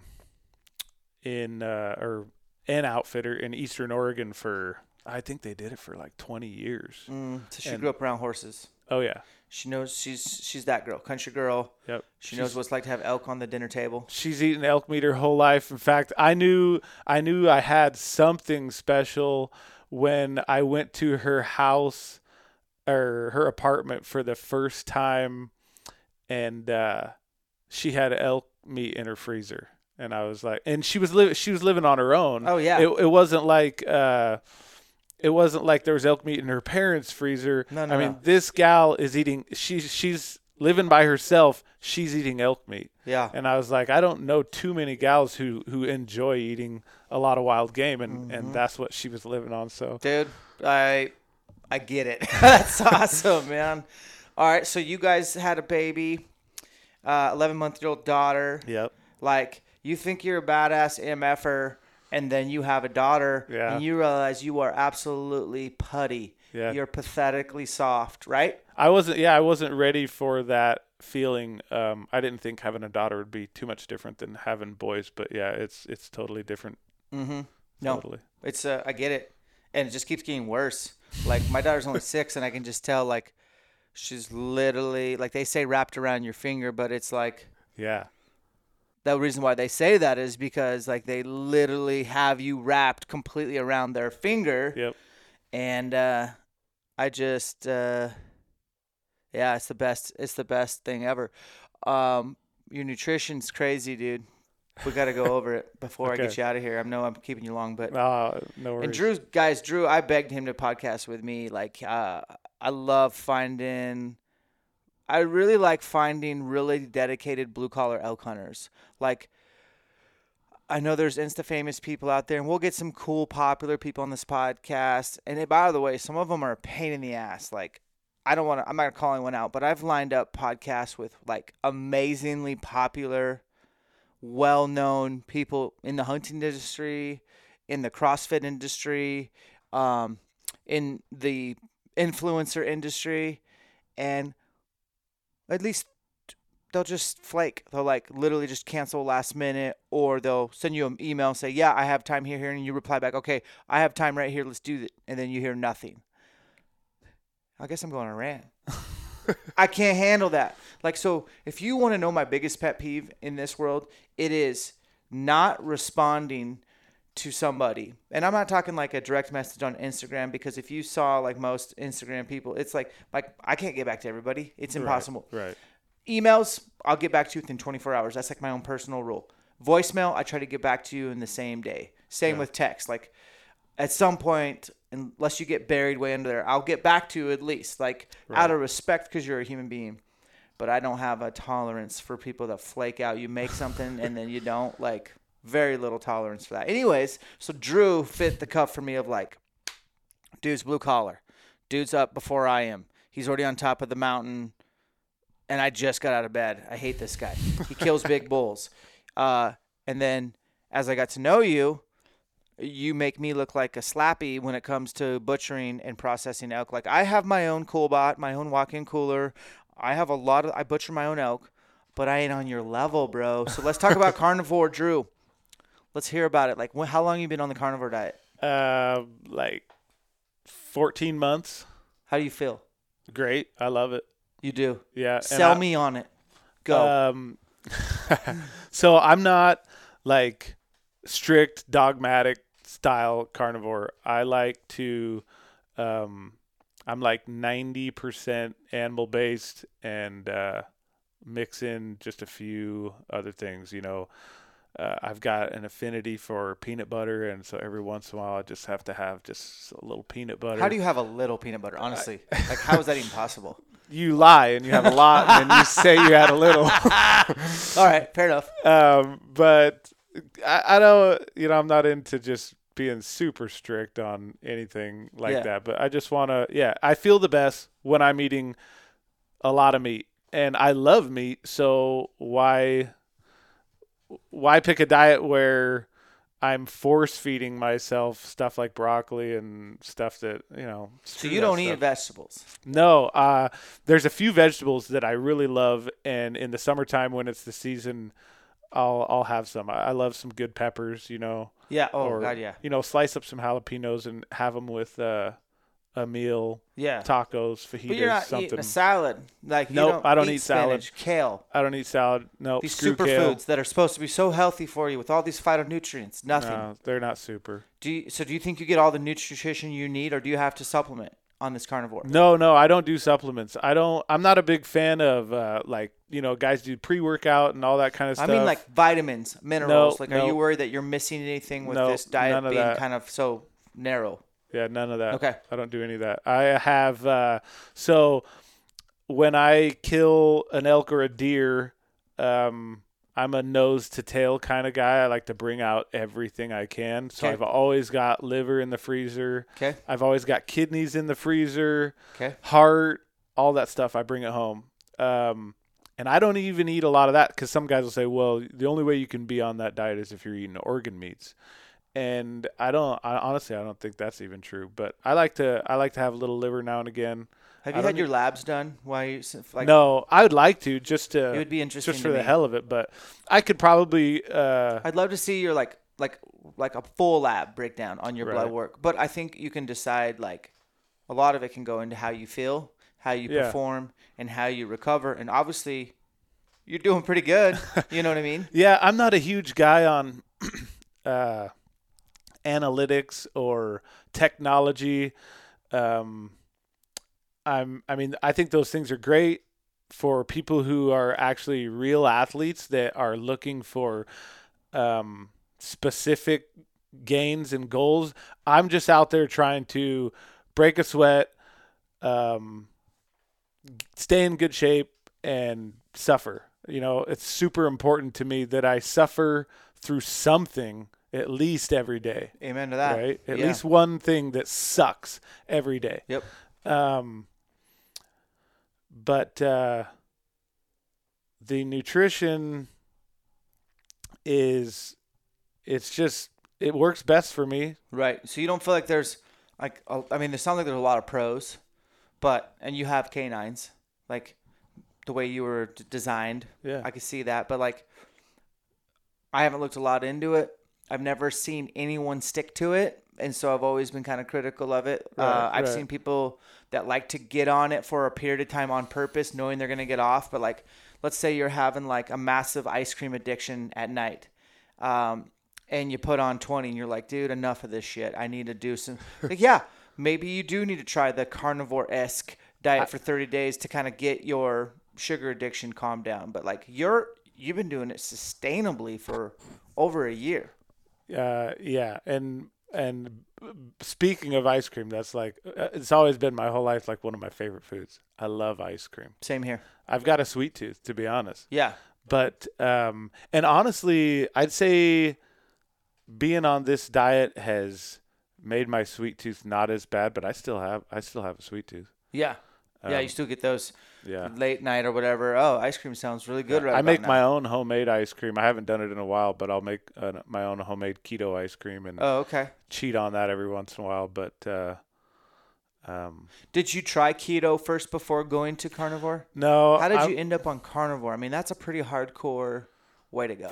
Yeah, like I said, when it comes to things that only affect me, I don't mind taking a huge risk, just jumping in. Yeah. You know, Yeah. I love experimenting with unconventional things because I think a lot of conventional ideas and wisdom out there are totally false. Sure. I'm always pushing the envelope because I don't trust what everybody says this is what you need to do. You know, I've even I've gone so far as to experiment with let's say I quit brushing my teeth. I did that like a year and a half ago. I brush my teeth like twice a week. Okay. No cavities, Yeah. no problems. Damn it. I don't go to a dentist. I went in once in July last year because I had been experimenting with this for over a year, and I was like, okay, let's go to the dentist and see what they say.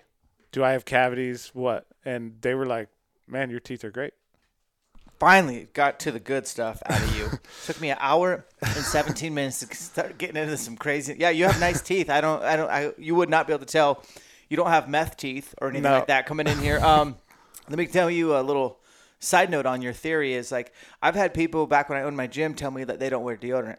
Yeah. And I don't wear it every day. Yeah, and that's cool. But if you're gonna come to my gym and you're a stinky asshole, I will literally pull you out in front of everybody and call you out and be like, "Hey, I agree." I remember this one guy, like he's like, "Yeah, I don't wear deodorant," and I was like, "Okay, I don't know you that well, but I'm gonna tell you this right now. Like, you're gonna wear deodorant or Axe body spray when you come in here because you smell terrible and you're ruining other people's workout experience." Yeah, if you stink, you should probably put some on or take a shower or whatever. Yeah, for yeah. sure. But other than that, I mean, I know some people don't wear deodorant. I know that I actually bought a hippie deodorant last time I bought deodorant, so I'm still using it, and it's like called Tom's or something. Tom's. Oh yeah. And I mean, there's some horror research on deodorants and some of the toxins and aluminum and metals or whatever, and a link to Alzheimer's and all sorts of stuff. But yeah, man, we could get down some crazy rabbit holes on this stuff. I could go down a lot.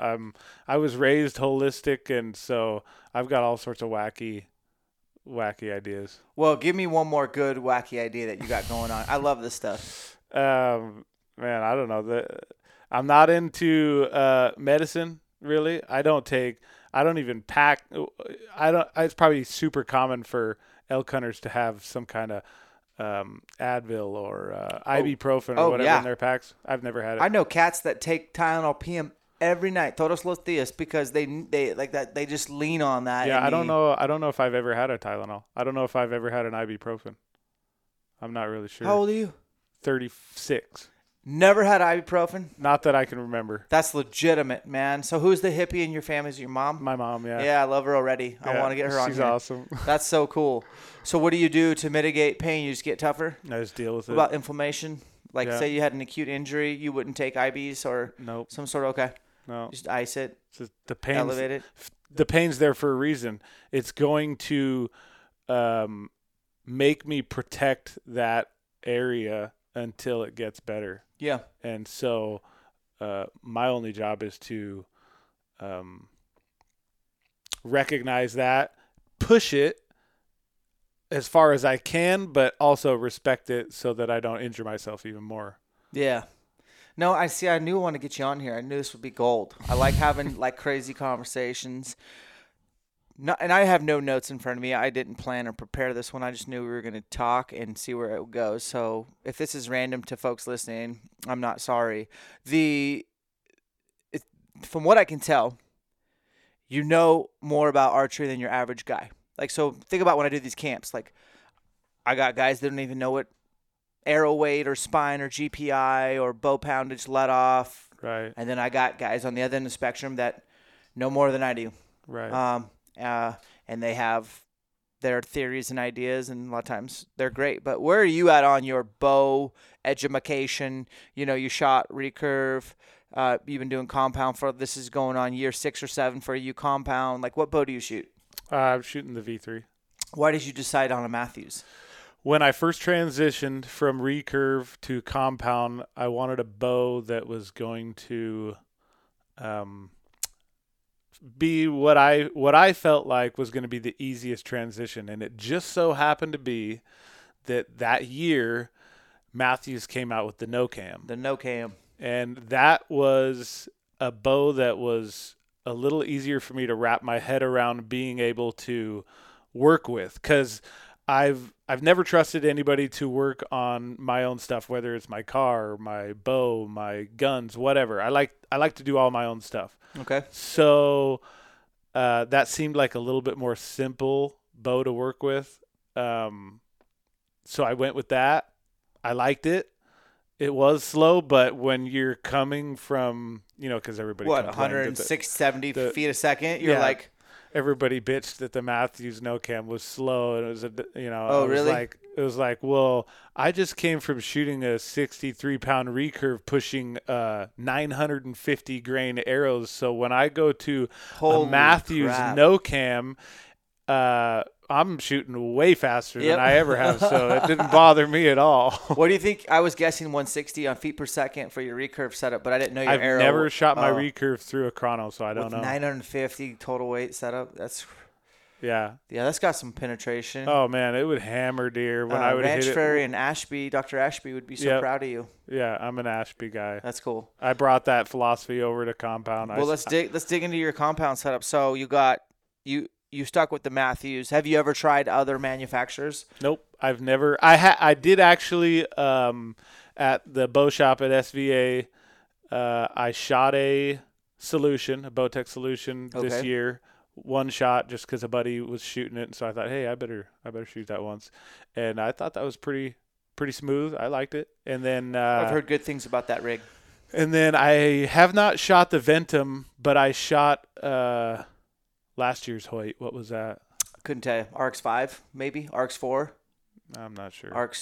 RX something, probably. It wasn't the carbon. It was the other one. Oh, helium? No. Helix? I don't know. Axius. Axis. I don't shot for Hoyt for 3 years now, so I've come out of the loop. But I've noticed what they did this year, and it looks like they actually finally changed some stuff. Yeah, the Ventum looks really cool. I was actually super interested in that. I did. I have shot it secretively, think? just to see how it feels and stuff. Yeah, what'd you think? Man, I think they're trying to. It feels like a Matthews a little bit. Did it? And it didn't feel like a Hoyt. It felt like a Matthews. So maybe they're starting to like what Matthews is doing. I certainly have. I get one of my good friends who really does not like vegetables and likes meat, and he probably listens to this podcast, and he's probably lives in New Mexico, was giving me a whole bunch of shit on Instagram that he's like messaging me like, dude, I know you still love Hoyt. Like, I know you do deep down. And I really replied to him like, listen, he's one of my best friends. I'm like, no, you're dead wrong. Like, I absolutely love Matthews. Like, I'm really, really love the engineering behind it. It's just making a lot of sense to me at this point. I think they're on top. Yeah, I love Matthews. I would probably be the first to tell you I'm probably not the guy to ask about why Matthews, because I'm the guy who hasn't shot the others, so I really don't have a frame of reference. Sure. But I like it. Why change? I think for a lot of reasons I like Matthews, but I think the engineers have kind of like done things that no one's done yet, as far as like I don't need to loosen an Allen and move a button for draw length. Like if I can change out mods and have mods, I can go from, 75 pounds down to 60 pounds for whitetail. Yeah. Or I can go 85% off down to 80 without even a bow press. Yeah. I love that. It might be a little more expensive because you're buying mods, but it's simpler and it's super straightforward. And then you don't have to buy new cams if like I wanted to sell my bow to you. Yep. And you're obviously a lot taller. How tall are you? I'm almost 6'2", I think. Almost 6'2", and your draw length's what, 30 something? Yeah, I'm going back and forth on what it should be. I'm shooting 30, but God, I just feel like maybe I should be 30 and a half. I'm not sure. Well, better to be a little short than a little long. I agree. And that's where I'm at right now. I agree, to make it dynamic. So yeah, like the Matthews engineers, I feel like for the cam or from the axle to axle, they feel longer than they are, and people say that. It's not cliche. Really, like these bows feel more forgiving, more stable than they really are. The engaged leg limbs are so dope for hunting out west, where you can load an arrow and keep your engaged leg limbs on and set your bow down for a second, and your cams aren't in the ground. Right. And you can shoot with it on. I really like that for elk hunting. Yeah. I think their aesthetics are good, and it all comes down to tunability. Yeah. Like I can literally get those things to tune pretty easy, and I can shoot fixed broadheads super long distances. And I'm sure you can do it with other bows too, but I find it very, very much forgiving. And I think this is me being really transparent. The biggest difference I've noticed in the last 3 years, and my bows stay in tune. Yeah. Like the timing. Yeah. Like the timing stays on. Like I'm not taking my bow in every 1,000 arrows and be like, oh, I'm out of time. Yeah. My bottom cam's not hitting at the same time as my top cam. Yeah. Yeah, I've never had too many issues with that. I'll tell you what, I think it says a lot about a bow if you're not looking around at the other bows and saying, man, I wish my bow did that or had that feature. And with Matthews, with the V3, honestly, there's only maybe one thing I could say from another manufacturer that would be cool if Matthews incorporated that. What's that? That would be the cam adjustments that Bowtech's doing. Right, versus the top hats. Yeah. And that would be sweet. Agree. But That's the top hats cool. aren't a big deal. But you do that once. Yeah. That's not – so, like, I've top hat my 31 with supervision from my buddy Josh. And Josh knows this. Is like, I won't top hat ever again. Right. So, stick in the press once. Yep. Get the top hats because I want to shoot bullet holes and I want to follow their specs. I want to have my rest 13/16 from the riser. Yeah. And I'm not willing to move it all over to get it paper hole. Right. I will do it the shimming or whatever you guys want to call it. So wheel orientation. But I feel that. Do you have your own bow press? Yeah. Okay, that's not normal. It isn't? No. Like you see mine right there. Oh, yeah. But that's not normal. When did you get a bow press? I got it last year. You did? Yeah, because, if you're going to work on all your own stuff and you want to be able to do everything, you have to have one. Who taught you how to put your bow in the press and do wheeling? Who taught you how to tie D-loops or put serving on or YouTube? Yep. And you just geeked out and were like, I'm going to learn this? Yeah, figure it out. I've had a D-loop that I put on mid-draw, pull out. And did you get punched in the face? I can't remember. I'm sure I probably did, but the only thing I remember, because I'm a cheap ass, I was worried about losing my arrow, but I think I found it. Dude, that's not being cheap. Boutique arrows are not cool, y'all. Yeah. I hate how, I'm not sponsored by any arrow company. And what arrows are you shooting? I don't know yet. I have what I've used the last 2 seasons, and it's been so good. It's hard for me to want to change, but I am in tinkering mode. I just ordered some X Impacts from Black Eagle. I'm looking at some gold tips, but I've historically shot Easton all my confidence. I killed a lot of elk with full metal jackets for years and years and years. And when I switched to Matthews, I didn't want to shoot full metal jackets anymore. My Matthews seemed to be between 270 and 280 feet per second, which is good. It's a good sweet spot for me for tuning, for fixed broadheads. And so I wanted to go a little lighter, and these match grade, 5mm Pro Series came out, and I started messing with them, and I really liked them. Yeah. So the last couple years I've been running the Pro Series. So all that is, guys, is straightness is to the 1,000. It's super straight. They're expensive because they are. And I'm not a big believer in buying more bendy, less reliable arrows for practice. I want all my shit perfect. Yeah, I'm fooling around with that this year. Are you? I've got some cheaper ones that I'm using for practice, and I'm not sure what I think. I might end up back like you and just saying no. I just want all the same arrows because I know I just want all my shooting to be good. There's still subtle differences. There's still subtle differences, especially at longer yardages that you have to account for. For sure. So those are 5mm pro grades. I cut them short. These ones I haven't done the accessories. They'll probably get here today, but I'm gonna go with a 50 grain hidden insert from Iron Will Outfitters. Oh yeah. And then I'm going to put a 10 grain titanium collar. Yep. Those ones up there are 75 grain insert with a 25 grain collar. But that collar's long. Yeah. And it makes my arrow longer. Then I'm anti-long arrows. Yeah. For stiffness. Yeah. So I kind of want the lightest, but the stiffest with the best FOC for me, which is 1315. I'm still trying to figure out total weight of I'm trying to find the perfect setup at about 420 to 440. Yeah. I haven't figured that out yet. So right now these are all coming in at anywhere between 450 grains to 485. Yeah. With a FOC of 12 to 15%. Yeah. But I have smashed through everything I shot with that. So really? Yeah. Wow. Yeah. What have you been using? So like I said, coming from the recurve world and that Ed Ashby mentality, I'm on the opposite side of the spectrum. But did Ashby shoot a compound bow? Did he do his studies with compound bows?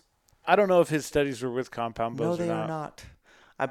I'm asking you questions. I know. I love Ranch Fairy. I finally found Ranch Fairy. I love Brandon McDonald. Shout out if you listen, Brandon. But y'all are shooting unnecessarily, unless you have 30-inch draw lengths. Yeah, I don't really care. But if you're me, put yourself in my shoes, bro. Yeah, I've had this conversation before, and it's based on. It has to be based on the engine, right? The engine is the shooter and their draw length and their draw weight capacity. Yeah, you have to work with that engine. Yeah. So because that's the unmoving factor, right? Yes. That's whatever whatever mm-hmm. the largest engine is you're working with, you've got to tailor your arrows to that.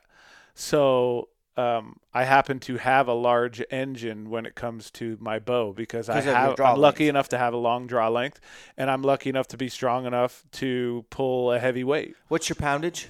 So obviously that Matthews is 75 is the most. Twist them up. Yep. I stay with Matthews specs, but I go as far to the inside of those specs as I can. And right now I'm pulling about 79. Yeah. I've gotten 79 out of most of my Matthews when I put 75-pound mods and tighten things up. Yeah. And then 30-inch draw length. I don't know your arrow weight, but I mean that's a lot of foot-pounds. That's a lot of kinetic energy. That's a lot of momentum. You are pushing, you're balling. Yeah. So let's hear it. What do you got? This year I actually bumped my weight back up. Last year was the lightest setup I've ever shot in my life. What compound, was it? recurve, whatever. And those were 565. That's the lightest I've ever shot. And those were Black Eagles with Steel Force. Which Black Eagles? Rampage. The Rampage. So that's a inside diameter of 204. A 5mm. Yeah, those are 204s. Okay. Yep. So 565. Yep. And how much weight up front? Total. Total, including outsert. Or do they run a half cert? What is their system? I was running their stainless steel insert, and I want to say that was. Gosh, what was it? It was at least 50 grains. It might have been 60 or 70. Plus a broadhead that weighed. The broadhead weighed 225. Okay. So I'm pushing 300 I'm pushing 300 at the front. You were such a traditional archer. I love it. Okay. Yeah. So 5.65 was your total. Those things that's crazy front of center. Yeah. Like yeah, super crazy. 25% front of center. I don't know. I've never even measured it. I stopped measuring those Yeah. a long time ago because I know that it's way more than anybody else. So why bother even measuring it? Yeah, whatever. How'd they shoot, man, for you? Did you like really good? Yeah, I loved them. Did you see some drop off further distances? Oh yeah, I can still shoot without shaving fletches. I could shoot 100 yards. I probably could have shot further, but that was as far as my tape went. Right. I probably should get a tape that can go farther, but so this year I wanted to get back up to that like 600 grain threshold, and that's right. For real? That's where I'm at right now. Is I'm exactly at 600 grain. So what do you have now? So this year I'm shooting the RIP TKOs. Yeah, I've heard good things. Yep, 250s. 250 spine, same 204 diameter. Yep. And yep. then are you doing their outsert? Yep, they're stainless steel outsert. Can and you it's get like those 60, to stay inside, stay in the arrow? What I mean by that is if you shoot like a 3D target, you don't have those pull out. No, I've never had one pull out. That's cool. Are you using like a 24-hour epoxy or No, I just use like super glue, Fletch glue. Gorilla Glue or something? Yeah. And those are seriously staying the victories. Yeah, I've never had one pull out. Is it that an that's the insert? thing that happens, huh? I did a run of victories. This was years ago, so it could have changed, but they had outserts. I lost. It's like a half cert. Oh, okay. You know what I mean? The stainless steel is like a half cert, so it's half in, half out. Okay, that's good. But so the only time I've ever had one pull out is when I'm. This probably is a recurve thing too. I like to tune not only my bow, but I tune with arrow length also. So I hot melt in inserts and shoot and chop like an eighth of an inch at a time until I feel like my arrows are as dialed as they're going to get. And then I pull them out and permanently glue them in. And I've had them pull out with hot melt, but I think that's going to happen with any insert or outsert. For sure. That's interesting. So this year you went with the TKOs. I've seen and heard good things. My buddy Tim shot his whitetail with a TKO. Yeah. Victory makes good stuff, and they come spine aligned. Yeah. And you can test it. They're actually pretty true. Yeah. Do you have a tester for that for spine alignment? Okay. Nope. Do you shoot the same 225 grain broadhead? No, this year I'm trying a new broadhead, the Cutthroats from Rocky Mountain Specialty, and they're a 2-blade. Single bevel broadhead, and nice. I went with the 200s. Do they have bleeders?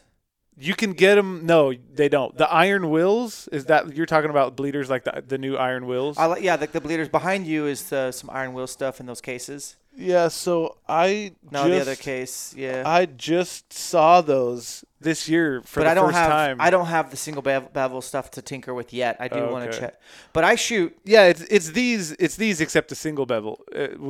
See these bleeders? These are super interesting. I've never shot bleeders before, but I'll be the first guy to admit to you that blood trails from a 2-blade broadhead without bleeders are less than ideal. So I'm here to tell everyone listening that's want to kill an elk, I need a blood trail. I want as much blood on the ground as possible, and I'm not talking about a rage, hypodermic, rear deploying 2-inch gash that doesn't go all the way through the elk. I'm talking about 2 holes, entry, exit. It's a triangle. Yeah. And my arrow goes in a straight line through the elk. It doesn't deflect and hit. Like, it's just power, and it goes straight through the elk, and then as the heart beats, while the lungs are filling up with blood, it sprays out. Yeah. And then I can look at tracks and go, okay, he went this way, he dug in here, yep, and there's blood to confirm. And that's perfect. So I have, how many sets of Iron Wills do I have on there? You think I got 4 cases? 4 cases, yeah. I see they all have bleeders on them, but I know Bill, the engineer behind Iron Will. Guy's super geeky, sharp, like sharp as they come. Like, he's coming to Colorado Elk Shape Camp to talk about broadheads. Oh, nice. And I can't wait to hear him talk in person. But I'm scared to death to use this stuff on the elk. I'm confident that I could shoot quartering 2 shots on elk and frontals, probably. Although I don't condone frontals. I don't publicly say shoot frontal because I like broadside or quartering away. But, like, I'm a little worried about the blood trails because I've been using Grim Reaper Micro Hades 3 blades. and I've used 4 blades, and I'm getting the most insane blood trails, and I'm getting pass-throughs. So it's tough for me to want to change. Yeah, I mean, if you're getting pass-throughs, I don't see a reason to change. And I've shot through a shoulder blade. Yeah. I didn't get a pass-through, but I made it through. Right. And the elk died because it was behind the shoulder blade was more lungs. Yeah. And those chisel tips seem to do pretty well on a lot of studies on penetration through bone, whereas like a one piece, I don't know, injected molded 3 blade, right, typically don't have that chiseling to get through bone. Yeah. But there's no denying those 2 blades penetrate like nothing else. Now Rocky Mountain, what's it called? The specialty, the cutthroat broadhead. What broadhead did they make? They made one and sold it. Like they're the original creators of. I'm not sure. Somebody listening probably. I'm not sure. I just got turned on to them this year, so I don't know a whole lot about them. But have you got a chance to test the flight? No, I'm just about at the point of my setup where I'm ready to do some broadhead testing. But I've been tinkering around with a whole bunch of other stuff. So I'll tell you this: I'd shoot a 2 blade over a mechanical all day, every day. Yeah, I'm not a mechanical guy. I'll never have one on my arrow. I'm not knocking them. They're not my thing. I like something solid and simple and less room for error.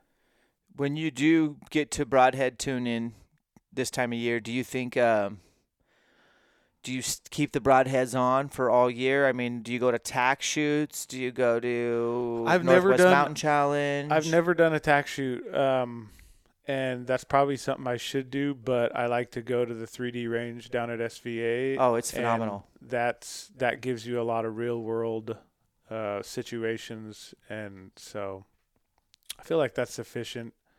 Yeah. But definitely, I mean, a tack would be awesome. It's hard to – I spend so much time hunting and researching hunting and on the computer getting tags and stuff like that. It's like, how much more time am I going to get away with dedicating to this endeavor without, my family just being like, hey, remember us? Enough's enough. Yeah, and I only walk the line because I have a job in it. Yeah. And if I think my current level we'd have a problem at home with how much I'm doing. But I feel that I can still shoot every day, right? Yeah, in my and yard. that range is awesome, by the way. There's no excuse. I can shoot in my yard. I can run down to SVA. I can shoot the 3D range. How far can you shoot at your yard?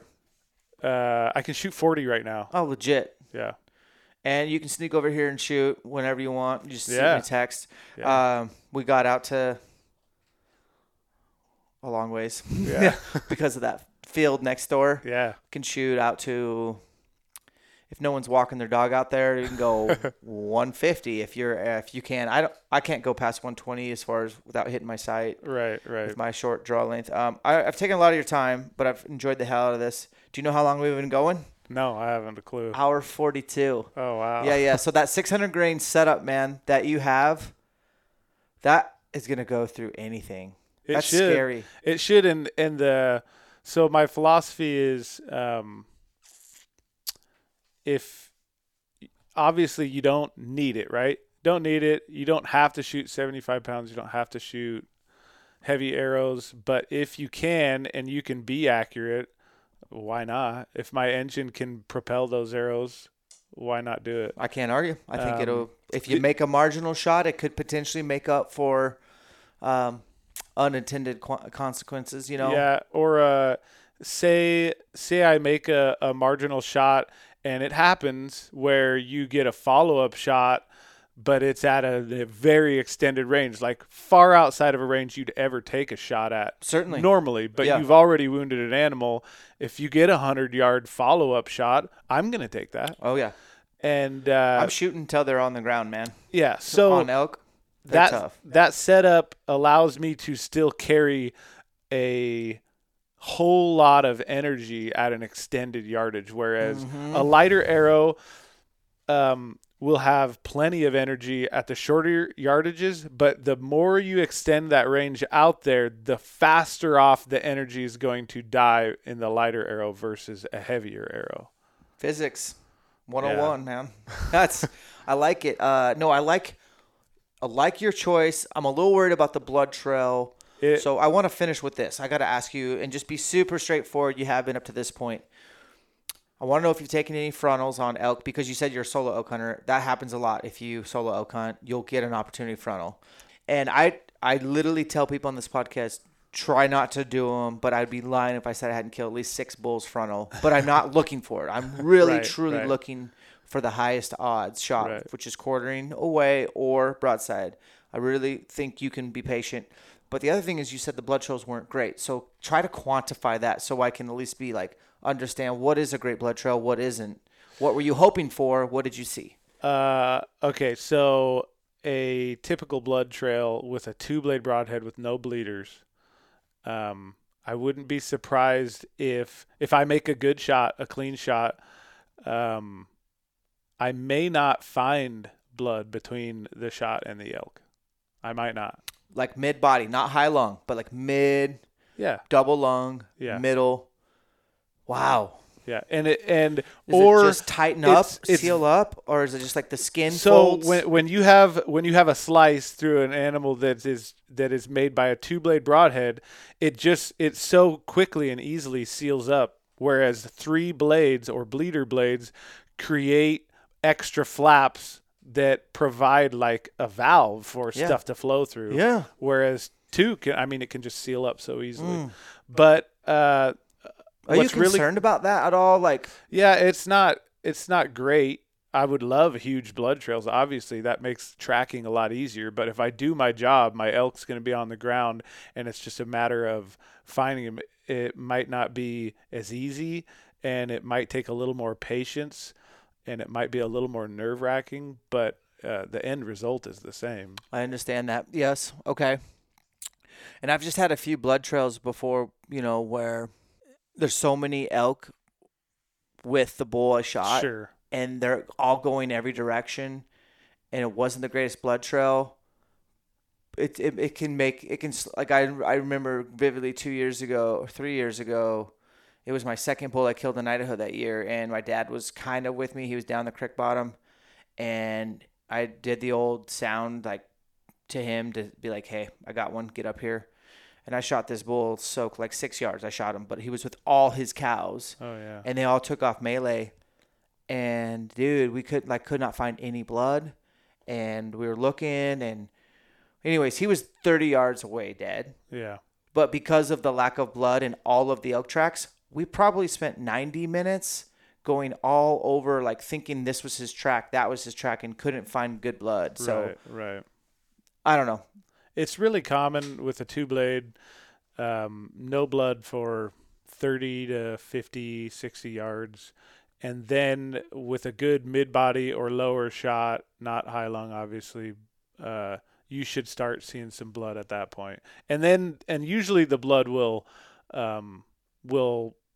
increase the amount of blood. It'll have a decent blood trail. That's normal. I'm just trying to say it's not uncommon that there's very little blood. It happens. So what's your take on, I guess, frontals? I mean, I don't like avoiding the frontal question because people ask me at camp, so I talk about it. That's why I'm so like upfront with it. Like, done it, don't recommend it unless you really cut up a lot of elk. But like, have you had that opportunity? I have zero issues with a frontal shot for me personally. I think everybody needs to analyze their own skill level, their own knowledge of anatomy, and make that decision for themselves. But I wouldn't hesitate at all to take a frontal shot. I've never had a frontal shot, so I've never taken one. Okay. But that surprises me as a solo guy because sometimes that's all you're left with initially. I'm sure it'll happen. Yeah, I mean, eventually. Yeah, I certainly hope from here going forward I don't ever have to do another one, just because I don't want people thinking it's a cool thing, because I think there's a lot of guys out there that have taken them and have wounded elk, a lot of wounded elk. But I want to I keep thinking which of can things happen with any shot, right? Even perfect broadside or quartering away, a bad shot can be made. Welcome to the non-perfect world we live in. Yeah. Dude, when it comes to butchering and stuff, like real quick, I mean, I've like I wanted to spend more time on this, but I know you got to be out soon. No, it's all good. Your next level butcherer and research, like how did you get to that level? It just falls under that same philosophy of I like to do things myself. And food is one of the biggest things because there's so many additives that go into sausage and whatever it is that you send to the butcher. it's not that there's anything wrong with it. That's the common practice. Is there's binders and there's additives that help with consistency, right? The mouthfeel and all that. It's chemistry. And I don't want that stuff. I don't want to be ingesting a bunch of crap. Have you watched any of the Butchered Bros on YouTube? I haven't. Nope. I think that's their name. They're out of I want to say Ohio. Like I got sucked into their YouTube vortex with my wife. Yeah. And because I was really wanting to make some summer sausage myself. Mm-hmm. And that 45-minute video led to all sorts of stuff. Because I don't know why, but I just always butchered my own elk. Yeah. And just over time added more tools to the trade. So I do have the cooler, but where's your walk-in cooler? Is it here in town? It's in Colbert. Okay, that's not bad. Yeah. I'm just keeping a note of that for this year. What grinder? What's your grinder of choice? It's a so we got this one last year. It's a Pro Cut, 3 horsepower. 3 horsepower. Jeez. Yeah, 240 volt. It's a machine. Making your own sausage and stuff, and getting the right chemistry, the right vibe, and then putting it. Do you have like one of those sausage makers that lets the air out, and that you can kind of compact it? Yeah. So I've got a. It's called a Sermon. It's one of those vertical hydraulic. It's a hydraulic sausage stuffer. Oh my gosh. Yeah. That was essential for me because I don't want to spend an inanimate amount of time. That's what I have set up. I have the meat sausage one made by meat. Yeah. And it's not the fastest, but it's definitely, it's sufficient for me, right? Right. But what about making burger? Like do you add a lot of fat to your burger and stuff? Yeah, what do you do to I add? think so. That's another deal that goes back to diet is what's essential on a carnivore or animal-based diet is you've got to get fat because you've heard of the term scurvy, right? Well, that comes from eating too lean of meat that doesn't have enough fat because a lot of those minerals and vitamins you need are in the fat. Yep. So I like to go an 80-20. I'll take all my meat that I dedicate to burger, and I'll find some good beef fat, and I'll go 80-20. That's what I like. You brought me over some pastrami, elk pastrami. Yep. You're going to teach me how to do that. Yeah, it's super easy, man. Because I'm into that. And then what about like briskets and bacon-ish type stuff? I do brisket. I'm not a huge I wouldn't say I'm a skilled barbecue guy, but I love cooking barbecue. You got a Traeger? I do. But yeah, I make all my own homemade bacon. Same thing. I don't like all the additives that are in foods that we buy commercially. I hate them. Yeah. So my bacon literally is made with salt and cure, and then I douse the thing in pepper after it's all done curing, and then throw it in the smoker. Your setup, do you do all your butchering in Colbert there at the shop? Yep. Okay. All your tools are there? Yep. How many thousands of dollars have you invested in your own processing gear? I've got about 15,000 in it right now. Oh, that's a little higher than I thought you were going to say. Not going to lie. This year I dropped my meat off in one state because I had to go to the next. Yeah. They did a bang-up job. I was super nervous. I'm not kidding. I haven't had my stuff at a butcher in so long. They hit it out of the park. Yeah. I felt like I got my meat, and they followed my instructions to the T, and it was like super cheap. But the other two bulls, processed here, got my kids involved. Most butchers do a great job. They're professionals. They know what they're doing. They are professionals. My problem is not with that. It's with the conventional way of making sausage. They all practice it, and that's with all the additives and all that. And that's just all I'm trying to get with. When I make summer sausage, when I make frankfurters like the ones I gave you this morning, literally most people when they make sausage, like you go to a place or you buy a seasoning mix, right? Yes. And you put that in your meat. That's not what's happening when I make sausage. I'm literally buying all of my spices. I have a rack of them. Yeah, you're getting your own ingredients. I make all my own recipes. And it's literally just the salt and the spices and maybe a little whey powder or something for a binder. Sure. But I'm leaving all that other stuff out because I don't want it in my meat. I think that's the way to go, honestly, and just get get cool with being that, like, that's part of your process as a hunter. Yeah, and it's fun to develop recipes. I mean, it's taken a lot of time and a lot of years to develop recipes because if you're not going to buy a pre-seasoning mix, how do you make summer sausage? I don't know. What's in it? Yeah. And you have to figure all that stuff out. When you do your summer sausage, where do you get your skins? I buy most of my casings down at Micklich. Oh, yeah. Actually, that way. Right there. Kind of off Sprague? Yeah. Okay. Yeah, on Main. Actually, it's on Stone, the corner of Stone and Main. But, Okay. I get all my casings there, hog casings, summer sausage casings. I buy a lot of my spices from them also, and then I buy some spices online. I hope we both get the opportunity to do some meat processing together. Yeah, I would I'd love really to. love that. Like that's like one of my favorite parts. I'd love to. I'm not kidding. Like how long do you hang your animals for? At least a week. Yeah. Yeah.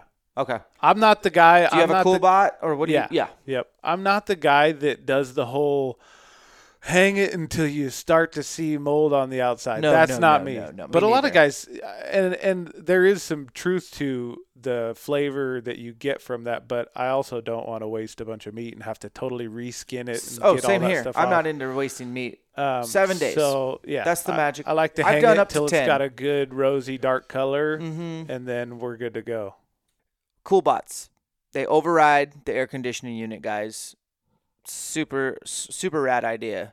Ours works. What kind of BTUs do you have on your air conditioning unit? Do you remember? Mine's either the 18,000 or 22,000. Oh, it's a 240 volt. Yeah, Oh, because I've damn. got like an 8x10 room. Okay. It's pretty good size.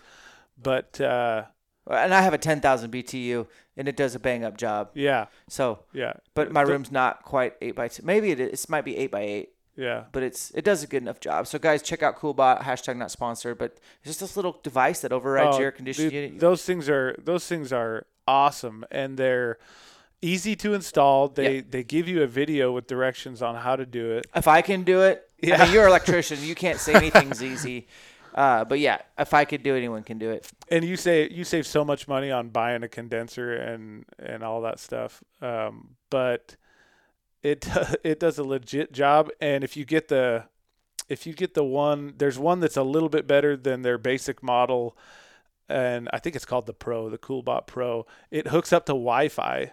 So literally, I don't live in Colbert where the walk-in is. So my meat's hanging. If for some reason somebody checked it out, left the door open, or the air conditioner stopped working, the breaker trips, whatever, anything, power goes out, if the temperature raises above what you have it set at, I'm getting an alert on my phone as long as I have an internet connection. And to me, that's invaluable because, I mean, you could really easily go sideways and lose a whole ton of meat if Maybe when I build my shop, I need to include my you totally should. I need to include my room. Yeah, Absolutely. you totally should. Oh, well, thanks for spending more of my money, but I appreciate that. That's awesome. Guys, Drew, we did 2 hours. What's your Instagram account? Shallow Forks. At Shallow Forks. Check him out. I follow him. He's a good follow. And, dude, you're badass, man. You're a solo elk hunter who's looking every day for ways to suffer in the name of better elk hunting. And you're kind of a little bit of a hippie. Yeah, and totally. You're a butcher. And carnivore diet, 4 kids, hardworking solopreneur.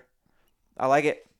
And, yeah, man, give him a follow, guys. We kicked it here for 2 hours, one of the longer podcasts I've done, but enjoyed it. Thank you, Drew. And thank you, guys. And Thanks remember, for having me on, Dan. Oh, dude, we'll have you on again. That I guarantee. Separation is in the preparation. We'll catch you on the next one.